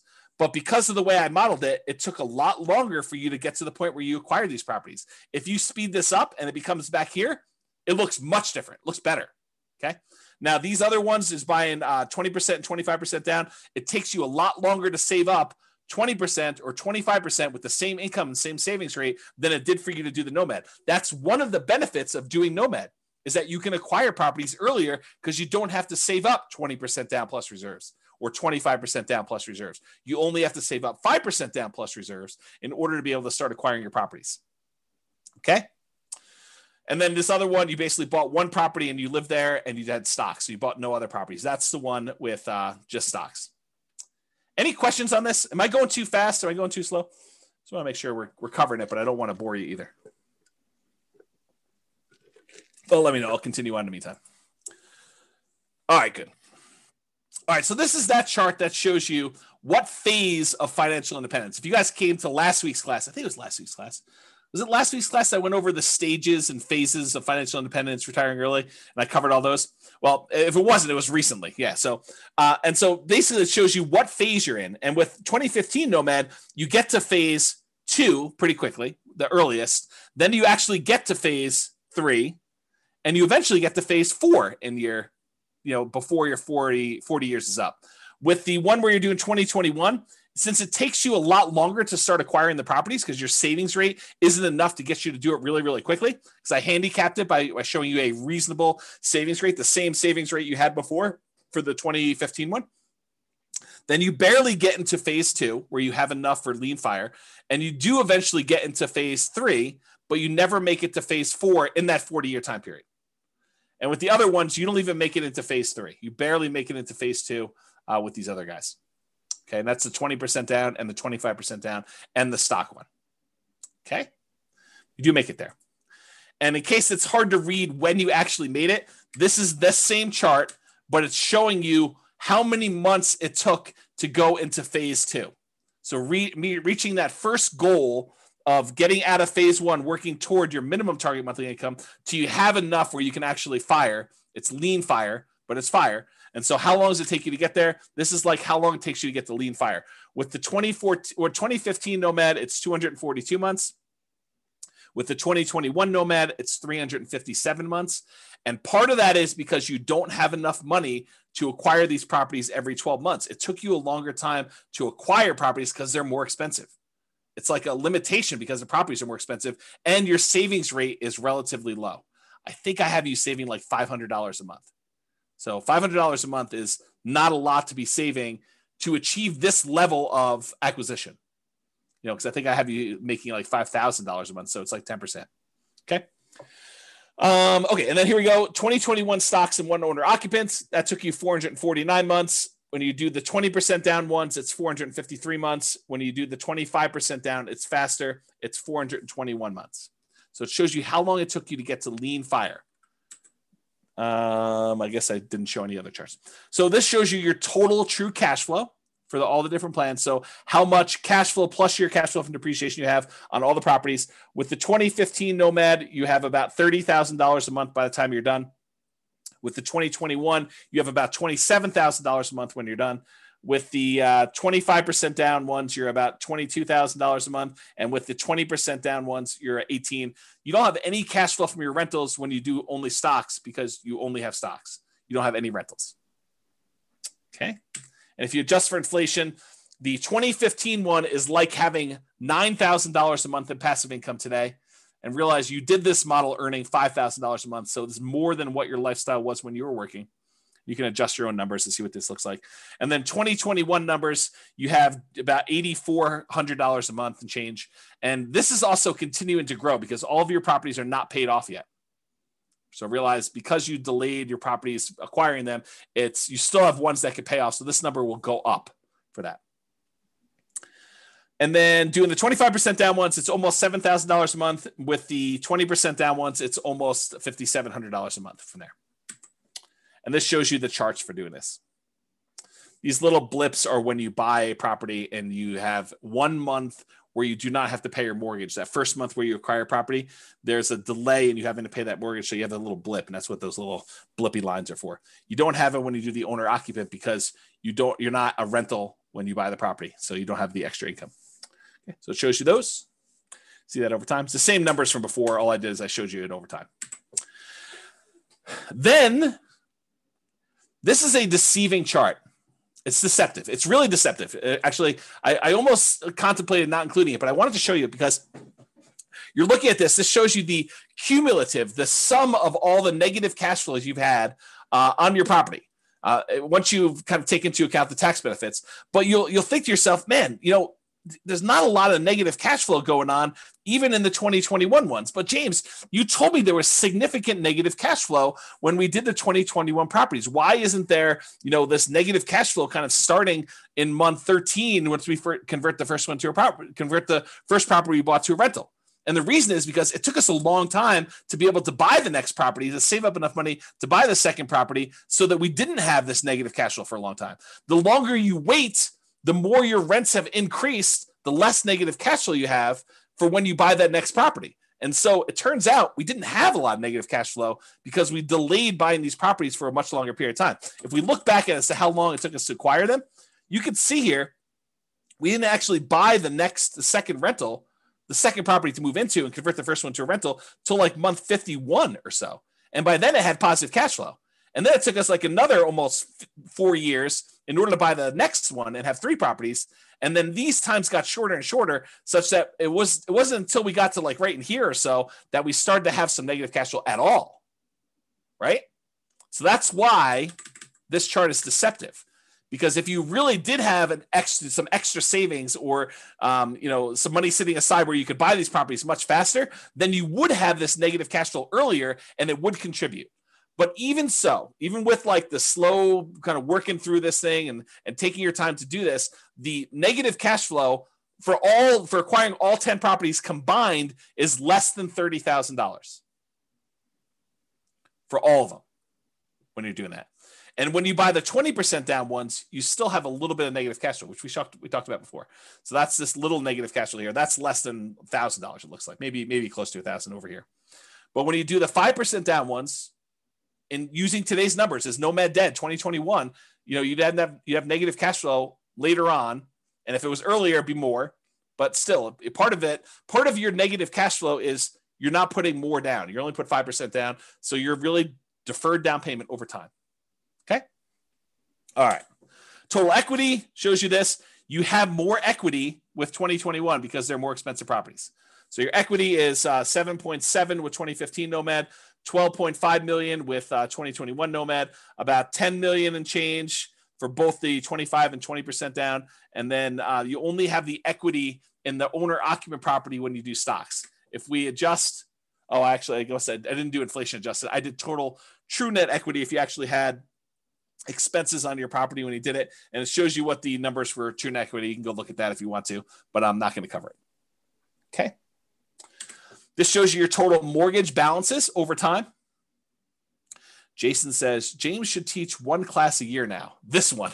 Right? Because it compares like what reality is now to what it was whenever we were thinking about it. All right. This shows you your total mortgage balances. The red line shows you the numbers from 2015. So you were acquiring properties relatively quickly, and you got up to the point where you had your 10 properties. It was under $3 million in total mortgage balances. And then over time, you're paying those off. And so it's just sort of declining. And you're almost completely paid off of all mortgages by the time you get to 40 years because you were pretty much done buying properties at 10 years. And it takes 30 years to pay them all off. Okay. With the 2021, though, because you acquired properties more slowly, you ended up having a much higher mortgage balance total, and they're not even close to being paid off by the time you still owe $2 million on this, almost $2 million by the time you get to your 40. And the 20% down, the 25% down is even worse because you can't buy properties as quickly because you got to save up more money. You got to save up 20% or 25% to get to these. And you can see that here. Okay. And then of course, the one where you just bought stocks, you just bought the one property to live in and you paid off your mortgage after 360 months and then you don't have a mortgage at all. That shows you your mortgage balances over time. Okay. All right. I'm sure you're thinking to yourself, all right, that's like the slow way. And it is the slow way. I mean, that's the traditional nomad model. You buy properties, you let the tenants pay them off. You don't pay them off more. You don't pay them off faster. You don't sell off any properties. You don't pay off mortgages if you can fire early or do anything crazy like that. You just slow and steady wins the race, kind of like work it through. This is not intended to be in any way a full class on speeding it up or doing anything like that. I've already taught tons of classes on that. I'm sure I guess I won't teach any more classes, so I shouldn't say that. So maybe I'll teach classes on speeding it up in the future, or maybe I don't know. Who knows what's going on? With that being said, there's other stuff you can go reference for speeding it up. But I did want to show you a couple things. So this is that chart from before where I showed you how long it took you to get to lean fire, essentially, minimum target monthly income in retirement. And this is all the old ones. So 2015, it took you 242 months to get there. In 2021, doing regular Nomad took you 357 months. But I added a couple extra ones. I added these two to the bottom. In 2021, if you sell properties to pay off mortgages to achieve financial independence. So if you get to the point where if you sell off some of your properties, you could pay off the other ones that you own, and that would get you to your minimum target monthly income retirement, then do that. And how long does it take you to get there? Well, it turns out that takes 293 months for you to get to the point where you have enough equity where you could sell off your properties, you pay capital gains, you pay depreciation recapture, you pay your closing costs, you pay your real estate commissions, you subtract all those out. So it's really a net dollar amount that you really walk away with. You take that money, you pay off the remaining mortgages on the rental properties you own, and you get to fire. You get to the point where that is enough so that you have a minimum target monthly income in retirement to support yourself, lean fire, another way of saying that. And that takes 293 months using this strategy. And that's still with you acquiring them slower, right? Because you're not able to acquire them very quickly. So it still takes 293 months. Now, remember, in 2015, it took you 242. It's 293 now, and that's faster than the 357 if you didn't do this. I don't know. That seems like a reasonable, kind of a reasonable timeline to do this, right? For saving basically 10% of your income. I don't know. That seems pretty good to me. And then this last one is if you sell off all of your properties and you use the proceeds to invest in the stock market, and you had the money in the stock market produce I used 4% safe withdrawal rate. So instead of having rentals, you have 4% safe withdrawal rate, and the money's all in the stock market now. It takes you 291 months to get to the point where you have enough equity in your properties after capital gains, depreciation recapture, closing costs or transaction costs, real estate commissions. So the net you take away, you put into the stock market, and if you took a 4% safe withdrawal rate, that would allow you to have your minimum target monthly income for retirement. Took you 291 months to do that, okay? Which is a couple months faster than selling off some properties to pay off the other ones and do it with rentals. Some people would prefer to have free and clear rentals when they retire. Some people would prefer to have their money in something else like the stock market, and it could be anything else. I just happen to use the stock market as an example, okay? Any questions on this? Now, this one is the minimum target monthly income retirement. This is lean fire. This, though, is your ideal target monthly income in retirement, which is a higher dollar amount. I think I used $10K a month. I think I used $10,000. I think this is the point to get to $5,000 a month. I think this is the point to get to $10,000 a month. And you can see that how long it took you in 2015, 353 months in order to get to your 10K a month income, passive income, versus 2021 took you 417 months to get to 10K a month of passive income. And then here, the sell off the properties and achieve fire, it actually took you longer to do it, 428 months, and it took you longer, 460 months to do that. So it would have been better for you to just do the traditional plan here and get there. Okay. All right. Which, by the way, makes sense because you sold off your properties much earlier so that you could retire earlier. Like, I don't want to leave this here and have you guys think, well, why would I do it then? Because you actually got to retire at month 293, and then you still achieved 10K a month income by month 428. So it's a little bit longer to get to your 10K a month, but you still got to retire earlier than you did before. That's why you'd still do it. Okay? In case that wasn't clear. All right. So, actually, someone who is on, I won't name their name, would appreciate this. So a client of mine reached out to me. Let me answer the question, and then I'll come back to the story. So Cece says, why was it slower for the 10K per month? Because it took you longer. It took you this much time in order to get to the point where you had $10,000 a month coming in. This is the amount of time it took you to get to $5,000 a month coming in. So you got here, and then you still need to go a long ways to get to 5K a month more. And so that's why it took longer to get there. If it's not clear, ask me at the end for questions. We can talk about some more. All right. So I had a client reach out to me, and they had said, hey, I always was interested in these, condos in Heather Ridge. It's a certain neighborhood in Fort Collins, kind of a lower price condo, a very inexpensive condo in Northern Colorado. And so I thought to myself, why not show what these lower price condos are in Northern Colorado? Because, some people are scared away. They're like, man, I don't know. I can't afford, income wise, a $440,000 property, James. I don't know. Maybe I'm crazy, but I can't do it. No worries. So here's lower price Nomad, right? So there were 9 condos listed or sold in Fort Collins, in Heather Ridge in 2021, in the last 6 months of this year, in what probably is the hottest, craziest market I think I've ever seen. There were 6 properties that were for sale. The 1-bedroom version sold between $163,000 and $180,000. A lot more reasonable, even more reasonable than the 2015 Nomad book. The 2 bedrooms sold between $210,000 and $225,000. Still less expensive than this. And so here are the return on investment quadrants. I think this is the 1-bedroom one. This is the 2-bedroom one. I just did Brian's spreadsheet to kind of show that. And so you can see this is the appreciation. This is the appreciation. This is the cash flow numbers. It's still negative cash flow. This doesn't solve your negative cash flow issue because the rents we're getting on these is commensurate with a 1-bedroom or a 2-bedroom. Okay. So the cash flow is still negative, but it's a lot less for you to get in. It's 5% of these prices instead of 5% of 440 to do it. Okay. So I guess what I'll talk about this is, the overall return, I'll do that and I'll talk about what I want to talk about. So the overall return was 45.3, still pretty good. And this return was 50.7. Not bad at all. And so what I was going to say is this, right? And this sort of relates to what's coming about the learned helplessness, but I'll say it here and then maybe I'll give you a break and I'll come back a little firmer, a little harsher, a little bit more direct later on when I talk about learned helplessness and some of these things. So here's what I'll say. Start where you are. If you're in the income or down payment savings or whatever it is, where Heather Ridge is what makes sense for you based on where our market is, then start here. Don't decide not to do anything or get frozen because you can't do these $440,000 new construction properties. Do what you can. Now you may say to me, but James, I don't want a 1-bedroom property. I don't want a 2-bedroom property. I really want a 6-bedroom property with a swimming pool and horses and 3 acres on Mountain Avenue in Fort Collins. And it has to be all brick and have like character and be on the National Historic kind of like property thing, and I want to pay less than $100,000 for that. Yeah. See, start where you are.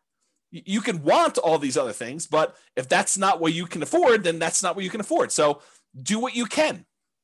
And if it means making a decision to live in a property that's, $180,000 or $225,000 or whatever it is, in order to start down the road of achieving your goals, then you do that. So that's what I would say. Kevin says he sold off houses to reach the minimum retirement income. Then you're limping into the ideal income limit. That's correct. Yep. That's another way of saying it, Kevin. Yep. You're right. Okay. So why Nomad? And I should be clear. I did include examples of 20% down and 25% down. I didn't do like all the creative financing stuff or all these different alternative investing strategies, but a lot of what I said tonight could be just as easily applied to any other real estate investing strategy. The fact that property values went up and interest rates went down and rents didn't go up quite as much. A lot of what I've been saying applies to all these other strategies, 20% down, 25% down, 30% down, buying properties all cash. Like the same stuff applies. Okay. But why Nomad in particular? Well, one of the reasons we tend to look at Nomad is it's a lower amount of down payment needed to get started than many other real estate investing strategies. So with a lot of other strategies, you need 20% down or 25% down. If you only need to save up 5% in order to start acquiring properties, that happens a lot faster. Okay. You can do it with nothing down. So if you don't have any down payment, but you've got good income, you can go to Severance, you can go to Windsor, you can go to Wellington, and there are nothing down loan programs, USDA, VA, if you happen to be a veteran. You could do some of these like local banks have nothing down loan programs. There's definitely restrictions. You got to be able to qualify for the loan. has to be within a certain range of price. You got to have a certain amount of income. So and a lot of times, depending on the loan program, it has to be in a certain area. But you can do it with nothing down. Someone else mentioned 3% down earlier. You can do it 3% down. But I think a lot of folks are going to be doing the 5% down. That's what we typically model. And so it's a lot easier to save up 5% than 20%. So that's one of the reasons why we do it, because you can acquire properties faster, and then the market is working in your favor. If you weren't in the market in that little honeypot neighborhood I had at the beginning, and you didn't see $100K in equity increase on the properties you bought the year before to this year, then it's problematic. That's why it's better to have the 5% be in the market and kind of acquire that. So as opposed to saving 15 or 20 or 25% down for most other traditional real estate strategies, Nomad is better because you can require less down, which means you can acquire properties faster. The other nice thing I think about Nomad is you do it once, you buy a single property, you catch your breath, you evaluate, you take a year off, you decide what you want to do, you study, and you can make a decision. Should I do this again? Or I was crazy. I don't know what I was thinking. James must have kind of talked me into some crazy voodoo magic, and he doesn't have to do it, which I'll say this too.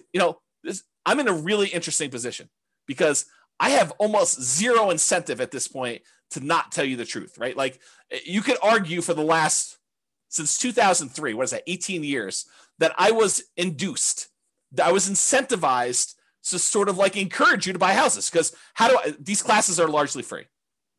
I may charge for them in the future. So if you're listening to this, you paid money for it. Thank you very much. But at the time we're teaching them, they're free right now, right? And the reason why they're free is I was educating you, providing you great information and tools and resources with the hope that some small percentage of you would decide to buy a house with me as your real estate broker, and I would make $7, $8, $9, $10, $13, $15,000, whatever it was.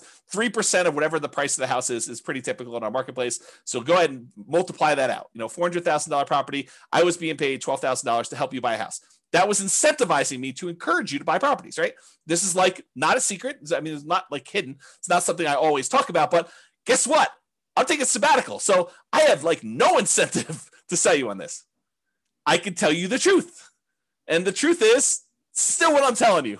So it doesn't matter. I'm not incentivized to tell you this anymore. I can tell you exactly what the truth is, and this is still the truth. It's not like I'm being compensated anymore. Okay? All right. Do it once, catch your breath, you evaluate, you decide if you want to do it again next year. That's up to you. You get to choose. You get to look at the market and evaluate, can I get my X percent of the market? Thank you, Bob and Barbie. I do appreciate that. I feel like I've always told the truth, but there is an incentive for me to not tell you the bad stuff. But I do. But there you go. Yeah. Likely story. The timeshare pitch is coming. Oh my goodness. Okay. So you get to decide after you evaluate whether or not you want to do it next year or not. Another reasons why I like Nomad over the other investment strategies is you get better interest rates than non-owner occupant. Just the interest rates are better. There's no due on sale or due on transfer clause issues like if you did creative real estate investing, which you could still do with little down. I mean, it's another little down strategy, but there's other problems with that strategy.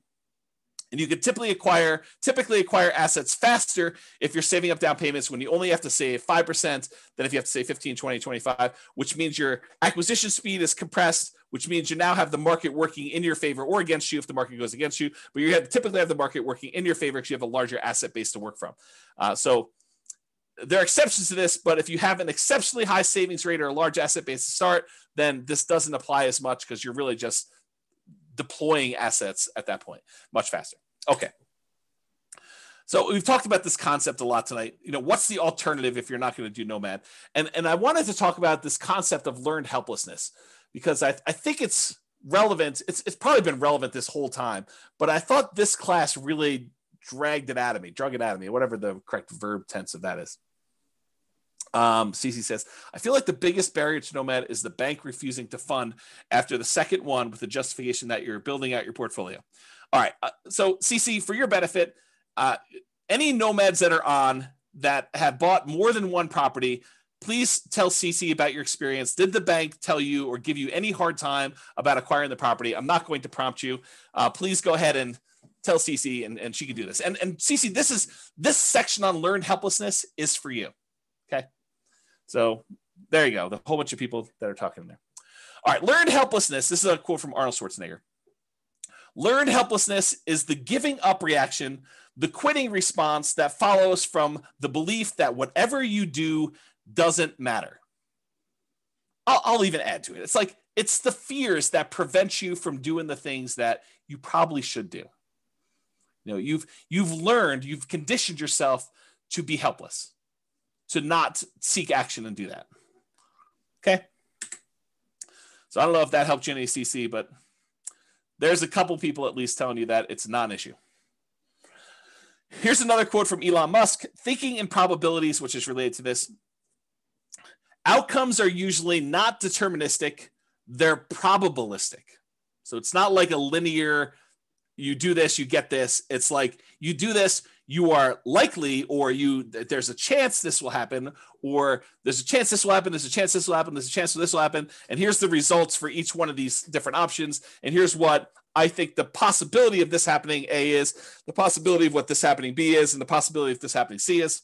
That's kind of like my kind of expounding on Elon Musk quote there. He continue on with him though, but we don't think that way. We don't think probabilistically. The popular definition of sanity, you've probably heard this before, doing the same thing over and over and expecting a different result. That's only true in a highly deterministic situation. If you do this, you get this. However, if you have a probabilistic situation where you don't control all of the output, I'll add that, which most situations are, this is Elon saying that, then if you do the same thing twice, it can be quite reasonable to expect a different result. So if you go and you buy properties in the same neighborhood and you buy 4 in a row or 5 in a row, which they've all been able to do, CC, this is for you, loan issue. And there's lots of people saying that they've not had a problem with it. And this is a small sampling. We usually see about 1/10 to 1/20th of the people that listen to stuff actually on live. So if you want to get an idea, and I've not had any problems with it, like never had zero. I've had 0 clients had an issue with it, but maybe there is someone out there who's had an issue with it. So anyway, continuing on, I forget what I was saying here. Something, expecting different results. All right, I don't know what happened. We'll come back to it. All right, so here's some stuff on expected value. Expected value. So we've taught this in other classes, this idea of expected value and making bets where your chances of success are good. They're in your favor. That's positive expected value, positive EV. Expected value is the sum of all the possible values that you could get from this. So in this situation, I could lose all my money. In this situation, I can make $10,000. In this situation, I can make $100,000. In this situation, I could have $1 million or whatever it is. Oh, I know what I was going to say over here. Let me finish this thought and I'll try to go back. So it's a sum of all those results multiplied by the probability of the occurrence of each one of the results. So I have a 10% chance that I could lose all my money. I have a 15% chance that I could make $10,000. I have a 20% chance that I could make $100,000. I have a 40% chance that I can make $500,000, and I have a 10% chance of making $1 million.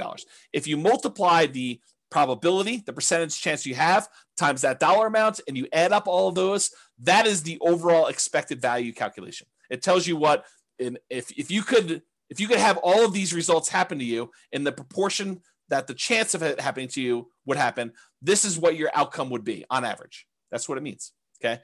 So going back here. So what I was going to say, CC, before I got distracted is, if you were like one of my clients who bought in this kind of like honeypot neighborhood where they bought a property and then it went up 3%, then it went up 4%, went up whatever it is, I don't think a lot of them were thinking to themselves, hey, listen, by year 4, we're going to see a 25% or 28% increase in any properties that we bought at this point. I don't think any of them had that in their kind of like probability part of that. I think a lot of them thought, hey, listen, I'm going into this. I think there's a good chance we'll see 3%-ish appreciation, maybe a little bit more, maybe a little bit less. There is a chance that the market could go down, but I'm ready to go buy another house and get that one at a discount the next year if I go and do this. But you had to be in the market in order to have that really small chance probability for you to see 100K times however many houses they ended up buying in that neighborhood. So you got to be ready to do all that stuff. Yeah, Roy says, Thinking in Bets, the book, does a good job talking about EV if others haven't read it. Yep, agreed.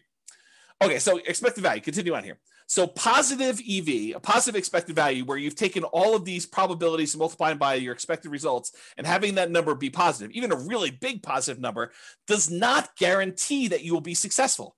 It doesn't mean that you won't lose money. It means that if you could go live all these parallel universes, that you would make money, but it doesn't actually mean that you're guaranteed success. You can have a positive expected value. You can do the right thing. You can make the right decisions investing, and you can still lose money. You can get in your car and drive down the road, be on the right side of the road, be doing the speed limit, be wearing your seatbelt, be paying attention, have the radio off, have the telephone off, and you could still get in a car accident and die. Right? You could have positive EV and still do poorly. Right? You can also have negative EV and make money. You can actually have too much to drink. You could be talking on your cell phone. You could be putting your makeup on. You could be eating a cheeseburger. You could be having the music blaring. You could be, snorting a line of cocaine. You could be swerving all over the yellow line on the other side of the road, off the curb, getting like that rumble feeling. You could go into the grass and come back up onto the road and do that. You can make it home safe. And that would have been a negative EV type of situation, but you could survive it. And that's what's hard. You could actually decide to invest in dog money or Bitcoin, and you could make money. When I'm not saying it is, because I don't know, but you could actually look at all the probabilities of you making money with Bitcoin and decide this is not a good EV bet. This is a negative EV bet. Like, I shouldn't do this. But you can invest in it and actually crush it. You can make money with it. And that's what's hard about this. To kind of use my example, you could drive to work and get in an accident and you could die. Most times you go to work, you arrive safely, and you earn wages for that day. It has a positive EV because your probability of being able to get to work safely and earn money at that job is really high. But you could actually have that very small percent chance where someone does something stupid or you accidentally do something stupid and you end up dying. There's no riskless things you do in life. So regardless of what real estate investing strategy you're doing, consider what the chances are for a variety of outcomes and what the results would be for those outcomes. And I know for someone who's just getting started, this is really hard to do. It's even, I don't know if it's, I would say this, there's a curve. When you don't know what you're doing, when you're brand new, I think it's really hard for you to estimate probabilities. I think when you have a little bit of knowledge, you think that you can predict probabilities really well, right? You start off and you realize, I don't know anything. You come to my classes for 6 months and you think you know everything and you think you can predict everything. And then when you come to classes for 10 years, you realize you cannot predict everything and you really don't know what's going on. And I think that's the weird curve. It's like, and I think you still need to try and say, there's a large part of this that I really don't know. It could be this, could be that. I don't know, maybe. But I think you come for a short period of time, 6 months, a year, whatever it is, and you think, I know everything. I can predict this very accurately. 10% of the time it's going to be this, 20% of the time it's going to be this, 30% of the time it's going to be this, and I'm good. I know all the probabilities. I know exactly how this is going to go down for me. Maybe. I don't think so. I mean, I don't think I could do that, right? So I guess try to, though. I think it's worth the exercise of sitting down and saying, okay, I'm going to do this Nomad thing. What could happen to me? I could lose everything. Sure. I mean, you get hit by a meteorite and you could die, right? I mean, there's low probability chances that you could do that. Figure out what you think the chance of that happening is. Or this could happen to me, it could go up just kind of slow and steady. Or I could see another 28% year, which I think is a really low probability sort of thing, but possible to do it. We could see massive inflation. All these different things could happen. And then look at it and say, does this still make sense probabilistically? Given an infinite number of times to try this, would I be successful doing this? Or what's the alternative? What would I do if I didn't do this? And is that better than my decision to do Nomad or whatever other strategy you're considering? Okay. Your assumptions matter when you do this, right? But historical data suggests property values and rents over any reasonable period of time, they tend to go up. Will they go up next year? No idea. Can they go down next year? Absolutely. Can they go up next year? Absolutely. Can they stay the same next year? Absolutely. But give me enough time, looking back at history, I would be on the betting side of property values and rents are probably going up. Inflation and other factors, but I think inflation is a major factor in that. Okay. So do that. When I do math, in the real estate financial planner software when I do modeling and things of that nature. And the average of the Monte Carlo runs that you do, that's technically an EV calculation, right? You're running this thing 100, 500, 1,000 times, whatever it is. And you're saying, okay, there's 1 out of 1,000 chance that it does this dollar amount and 1 out of 1,000 that does this dollar amount. You take that times 1,000 and you add up all the numbers. That literally is an EV calculation. You do the average of all of them. That's your EV for that entire run. Okay. It tends to be overwhelmingly positive. Are there times when you run the scenario that it becomes negative? Yep, sure is. And your assumptions matter a lot as to whether or not it shows negative and how negative it shows. Okay. So what is your alternative for achieving whatever goal that you're trying to achieve with this Nomad or real estate investing strategy that you're considering? If you're saying, hey, listen, I want to retire early, or I want to hit financial independence, maybe it's not even retire, maybe it's retire on time or not too late because you're starting pretty late. I just don't want to go to 75. I want to try to do this before 75 and I'm starting at 45 or 50 and I got to get caught up. So how can I do this in 25 years? Which it's not fast anymore. It's like on time because I started late, right? So what is your goal that you're trying to achieve and what are the options you could do? Okay, I could do Bitcoin. I could bet it all on Bitcoin possibility. I could go to the casino and bet it all on Black 12. And if I hit Black 12, I get 36 times my money or 35 times my money. If I don't hit it, I lose everything. I could do this Nomad thing. I could buy 20% down rentals. I could buy 25% down rentals. I could go learn to trade options or, whatever it is that you're considering, lay them out in front of you. Say, okay, what's my odds of doing this here? What's my chance? What's my return? What's the probability I'll do well here? Probabilistically, Elon Musk-ish, sort of think about what are my chances of being successful? Not that I'm automatically going to be, but doing that. Okay. And then figure out if you don't do Nomad or whatever else, what are you going to do? What are you going to do? What's different? So how do you feel?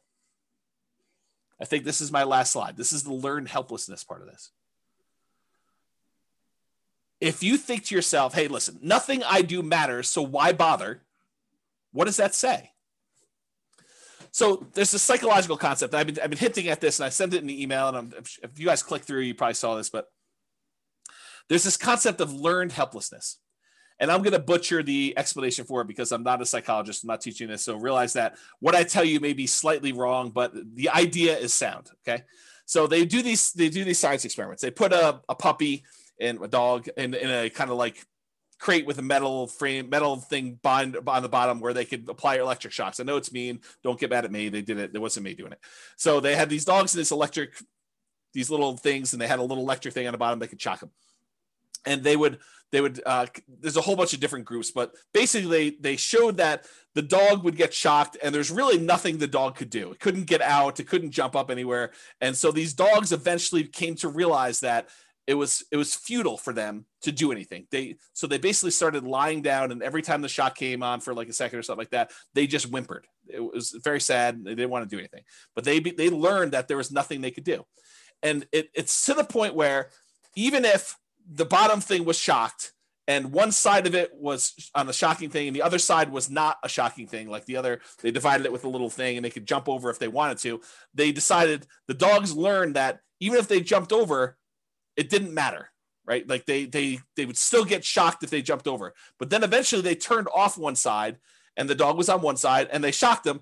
And if the dog didn't think that it was even worth them trying to jump over, even though if they had jumped over, this other side wasn't being shocked anymore, they still wouldn't do it.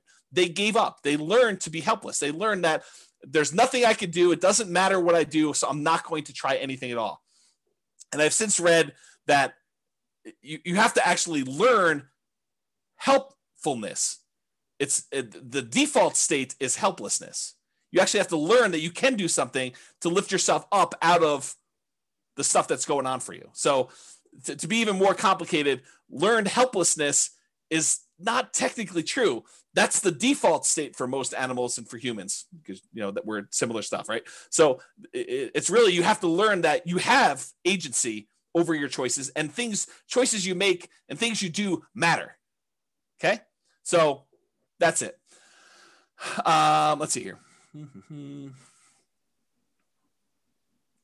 People are recommending books. And says, every home, every deal, every tenant, every year teaches me something new about nomading rentals. Absolutely. And I learn a ton from clients. They tell me about something. I'm like, I've never seen that before. That's new. Mike says, like fake cattle grates painted on the road stops cows from crossing. The paint. Yeah, there's a story. I don't know if this is true, but there's a similar story about elephants where they like attach a little thing to the elephant's thing and they stake them in the ground when they're young, and they learn that they can't move them, they can't pull it out, and so do that. And so eventually the elephant becomes full grown, and they can put this little thing on their ankle and put a little tiny stake in the ground, and the elephants just assume that it's like fully in there. They stop trying to pull it out there. So something like that. I don't know if that's true.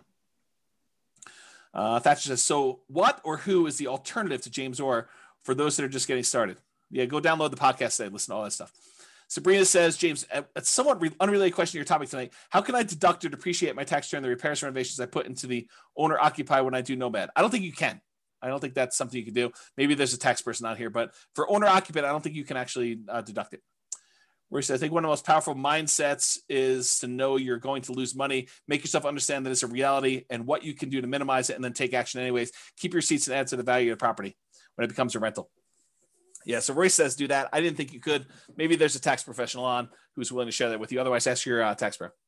Okay, so continue on with this stuff, right? So how do you feel? Nothing I do matters, so why bother? If you feel that way, that's an issue, right? Like that's going to prevent you from taking action. It's going to prevent you from even trying. So you got to get over that. You got to realize, hey, look, maybe it's a small percentage chance, but if there's a small percentage chance and the reward is big enough, that might still be worth doing. Might I still fail? Absolutely. But what's the alternative? Look at all of your choices and say, I'm going to do something. It may not be a 100% guaranteed result, but I'm going to take action in the one that is most likely to be successful for me. And maybe you choose to do a higher probability with a lower reward because you believe, maybe incorrectly, maybe correctly, it depends on you, but maybe you believe that that is better for you to have a higher probability of getting a little bit at least than to go for it and to do a lower probability of success, but a much bigger outcome. And you get to decide whatever that looks like for you. If you feel, hey, look, I tried that already, it didn't work. Yes, we all fail at things. I mean, if you listen to the class, I don't remember when I did it. It was earlier this year. I talked about like the 20 stupidest things I ever did or what I wish I knew before I invested in, like before I started investing in real estate. And I was pretty open about like, I've had some significant setbacks and failure. Okay. So I fail. I mean, I make bad investments. I don't always make money on stuff. Sometimes I do things and they don't work. Ask Jason. He'll tell you I do a lot of things that don't work, but I still get up there and do that. And I think the thing is you need to do that too. And you need to be willing to take risks. And, Royce just basically said, I'm going to lose money. Be prepared for that. Rising interest rates are killing all the deals. If ever there was a reason to buy now, it's interest rates are at all-time lows.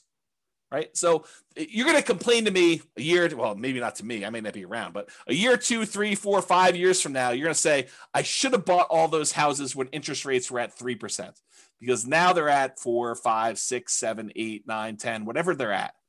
Right. So you think that all these deals, or you think to yourself, I shouldn't even buy the first property because interest rates are going to go up. And this is unsustainable. If interest rates go up to 5, 6, 7, 8, 9%, I put it in the calculator.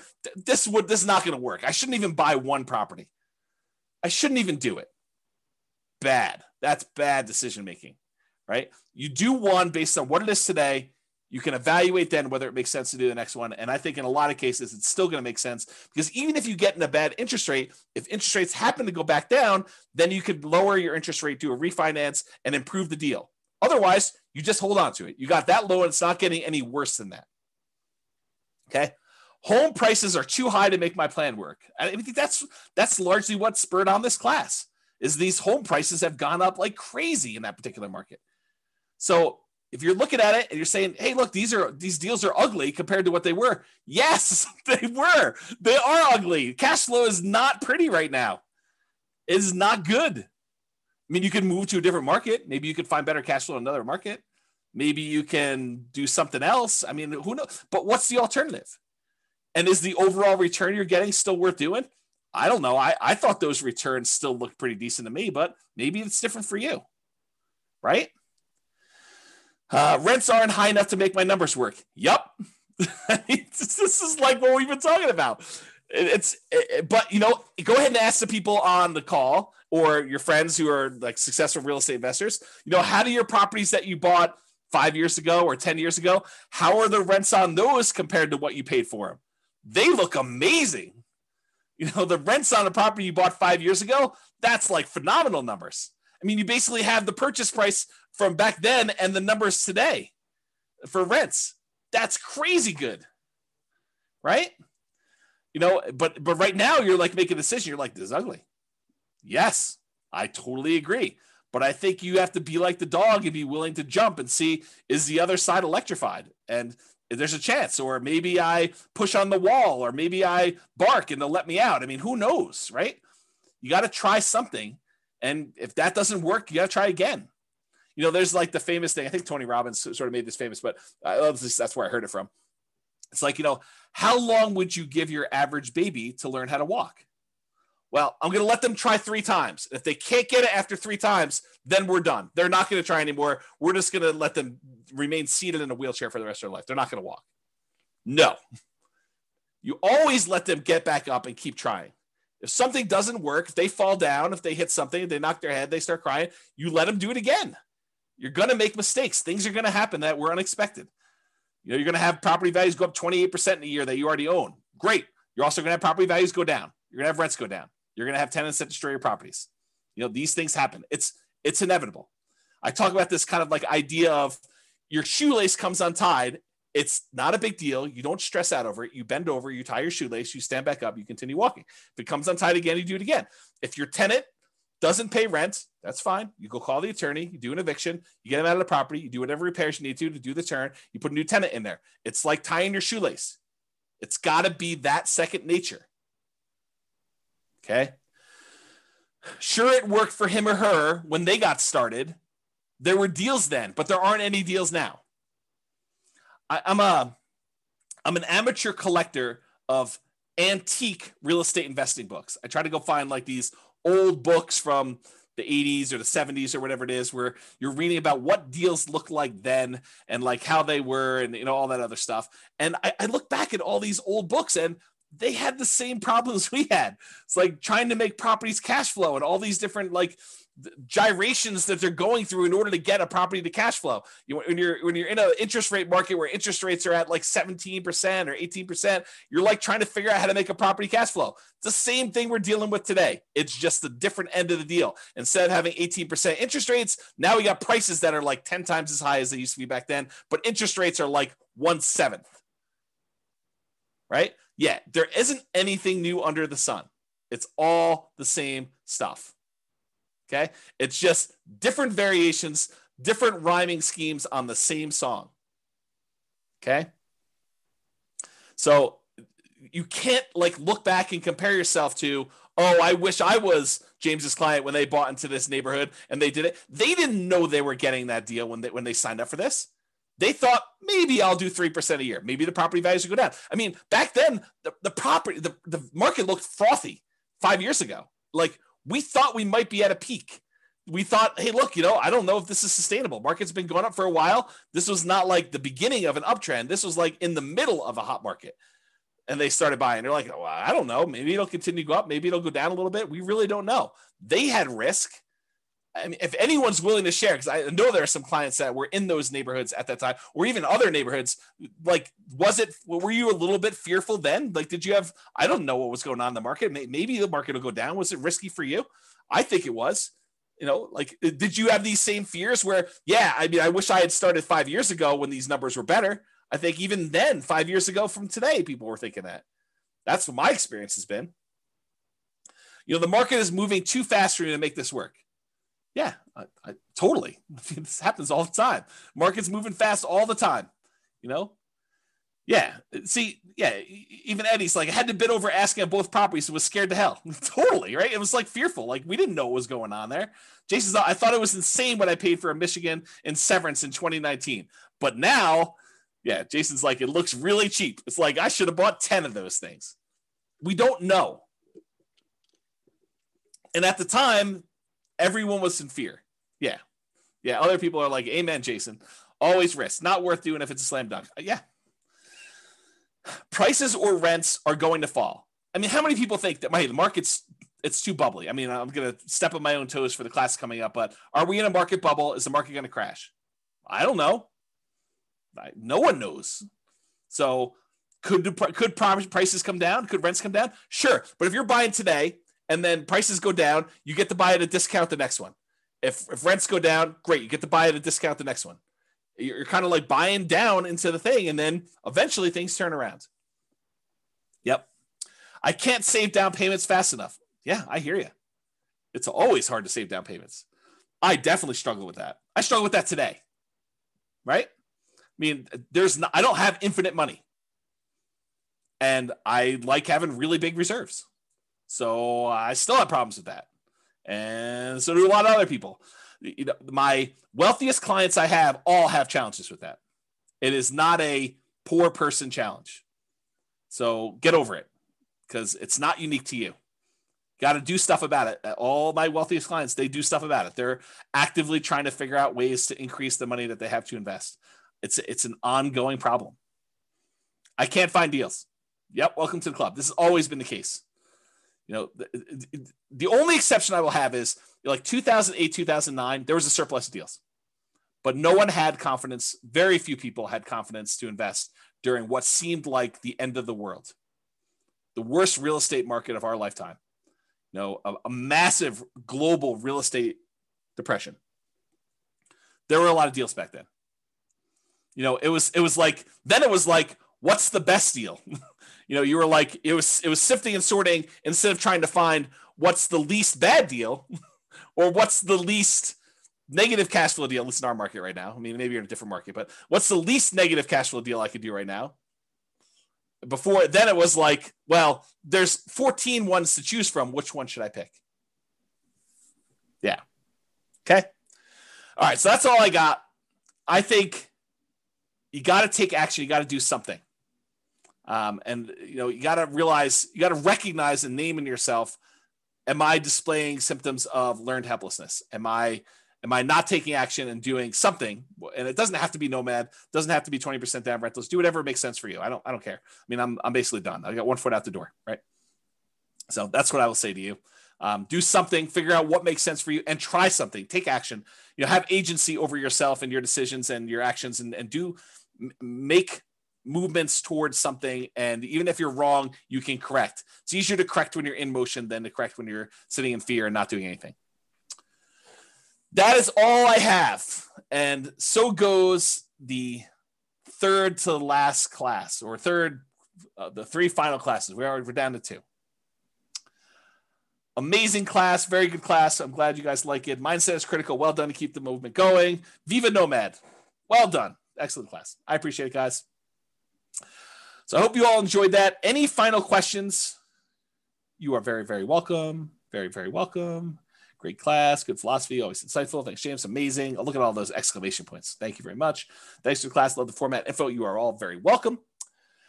So that is all I have, unless there's no party. No party. I just decided to cancel it. It's like, this is like what I imagine. I didn't quite have the normal senior year. I graduated high school a little early, but this is what I imagine senior year to be like when you're accepted to college, all your grades are in, you've got that like sort of like last week where there's nothing really going on. The teachers have you like wiping down the cabinets in the science classroom and cleaning out the lab desks. And, you know, it's like all that stuff. I feel like that's sort of this last week, like it's sort of like you're ready to go. And the weather is not helping. It's like triggering all those nostalgic sort of summer break sort of thing. So I think I'm sure sort of no ice cream. I might have ice cream tonight. I got ice cream downstairs, but probably not. So I want to sign your yearbook. Oh, that's pretty funny. I don't think I bought any yearbooks. I probably signed some other people's yearbooks. It'd be interesting to see what I wrote to some of these people in their yearbooks. I don't remember any of that, but yeah. We'll have to see. Oh, you guys are all begging for the final class. I don't know. We'll have to see. We'll have to see how it goes. Right now, there's no class. I decided to cancel it in a fit of just, yeah, I'm done. But we'll see. Love to see me and celebrate. Oh, man. You do know that I'm an introvert, right? Like, I struggle with that. Like, I don't know, getting out in public and stuff like that. Is this the end of your website, Real Estate Financial Planner? Probably not, Donna. There's a probably better than better than 50% chance that I spin off Real Estate Financial Planner, the software, as a paid business. Because my guess, I don't know this for sure. There's a 10% chance I'm like, done. Everything's done. Close everything down. Never do anything else again. But my guess is that, especially since I've been doing this stuff for so long, and I tend to think about work. I tend to think about business. I tend to read a lot of business books. Like, all of my like fun stuff seems to be business related. The chance of me going from 100 miles an hour to zero seems unlikely. It's possible it could. I don't know. I'll know a lot more after taking 3 months off. But my guess is that I probably will spin off the Real Estate Financial Planner business as like a separate little entity. It's my guess. We'll see. We could do it at our house. Oh, Bob and Barbie just volunteered their house. Oh, that's pretty interesting. Maybe painting landscapes. I did do a painting. Steve, I did like a Bob Ross class. I have a little thing. I'll have to show it to you guys sometime. It's like a snowscape. You are welcome, Carlos. Thank you a lot, James. Thank you a million for all your help and support. I've been learning a lot from you. You're very welcome. Very welcome. Brittany says, just download all podcasts. Wish I found this a long time ago. Yep. Good stuff, right? Ray says, we'll call it Beers with Barbie. I'm in. Oh, that's pretty awesome. Nick, just stay on a teacher schedule. Take your summer off. There's a possibility. There's definitely a possibility. The challenge, Nick, is this, right? Like, the monetization for teaching the classes is actually brokerage. And it's hard to be like part-time brokerage. It's tricky. Because if you need something and you're like, oh, but I'm buying in January this year. And I'm like, oh, I'm taking January off this year. That's hard for you. It's tricky to do that. So I don't know. The goal is you take the tech startup journey. Jason, I don't want to give up ownership. I don't know. Maybe I'm too stingy. You and I will have to talk about this on the cruise. Yep. Thank you, Well Better, for having your great effort. I appreciate that. Book recommendations. You can read the book I wrote for my son. It's that'll probably come down soon. You should go download that. I'll type in the address. And then also probably The Millionaire Real Estate Investor is probably another good book. But here's the book I wrote for my son. You can go download this for free. That's probably a good starter book. I would probably do 2 of those.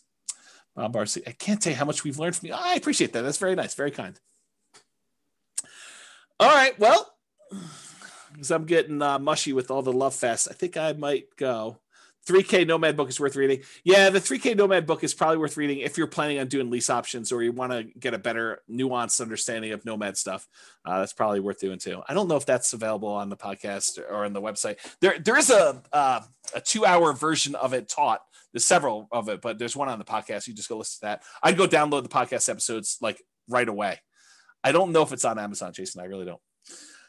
But you all should go download the podcast episodes because they are probably coming down. So please do go download those, enjoy those while you can. There's like 100 of the 300 classes or whatever it is that are there.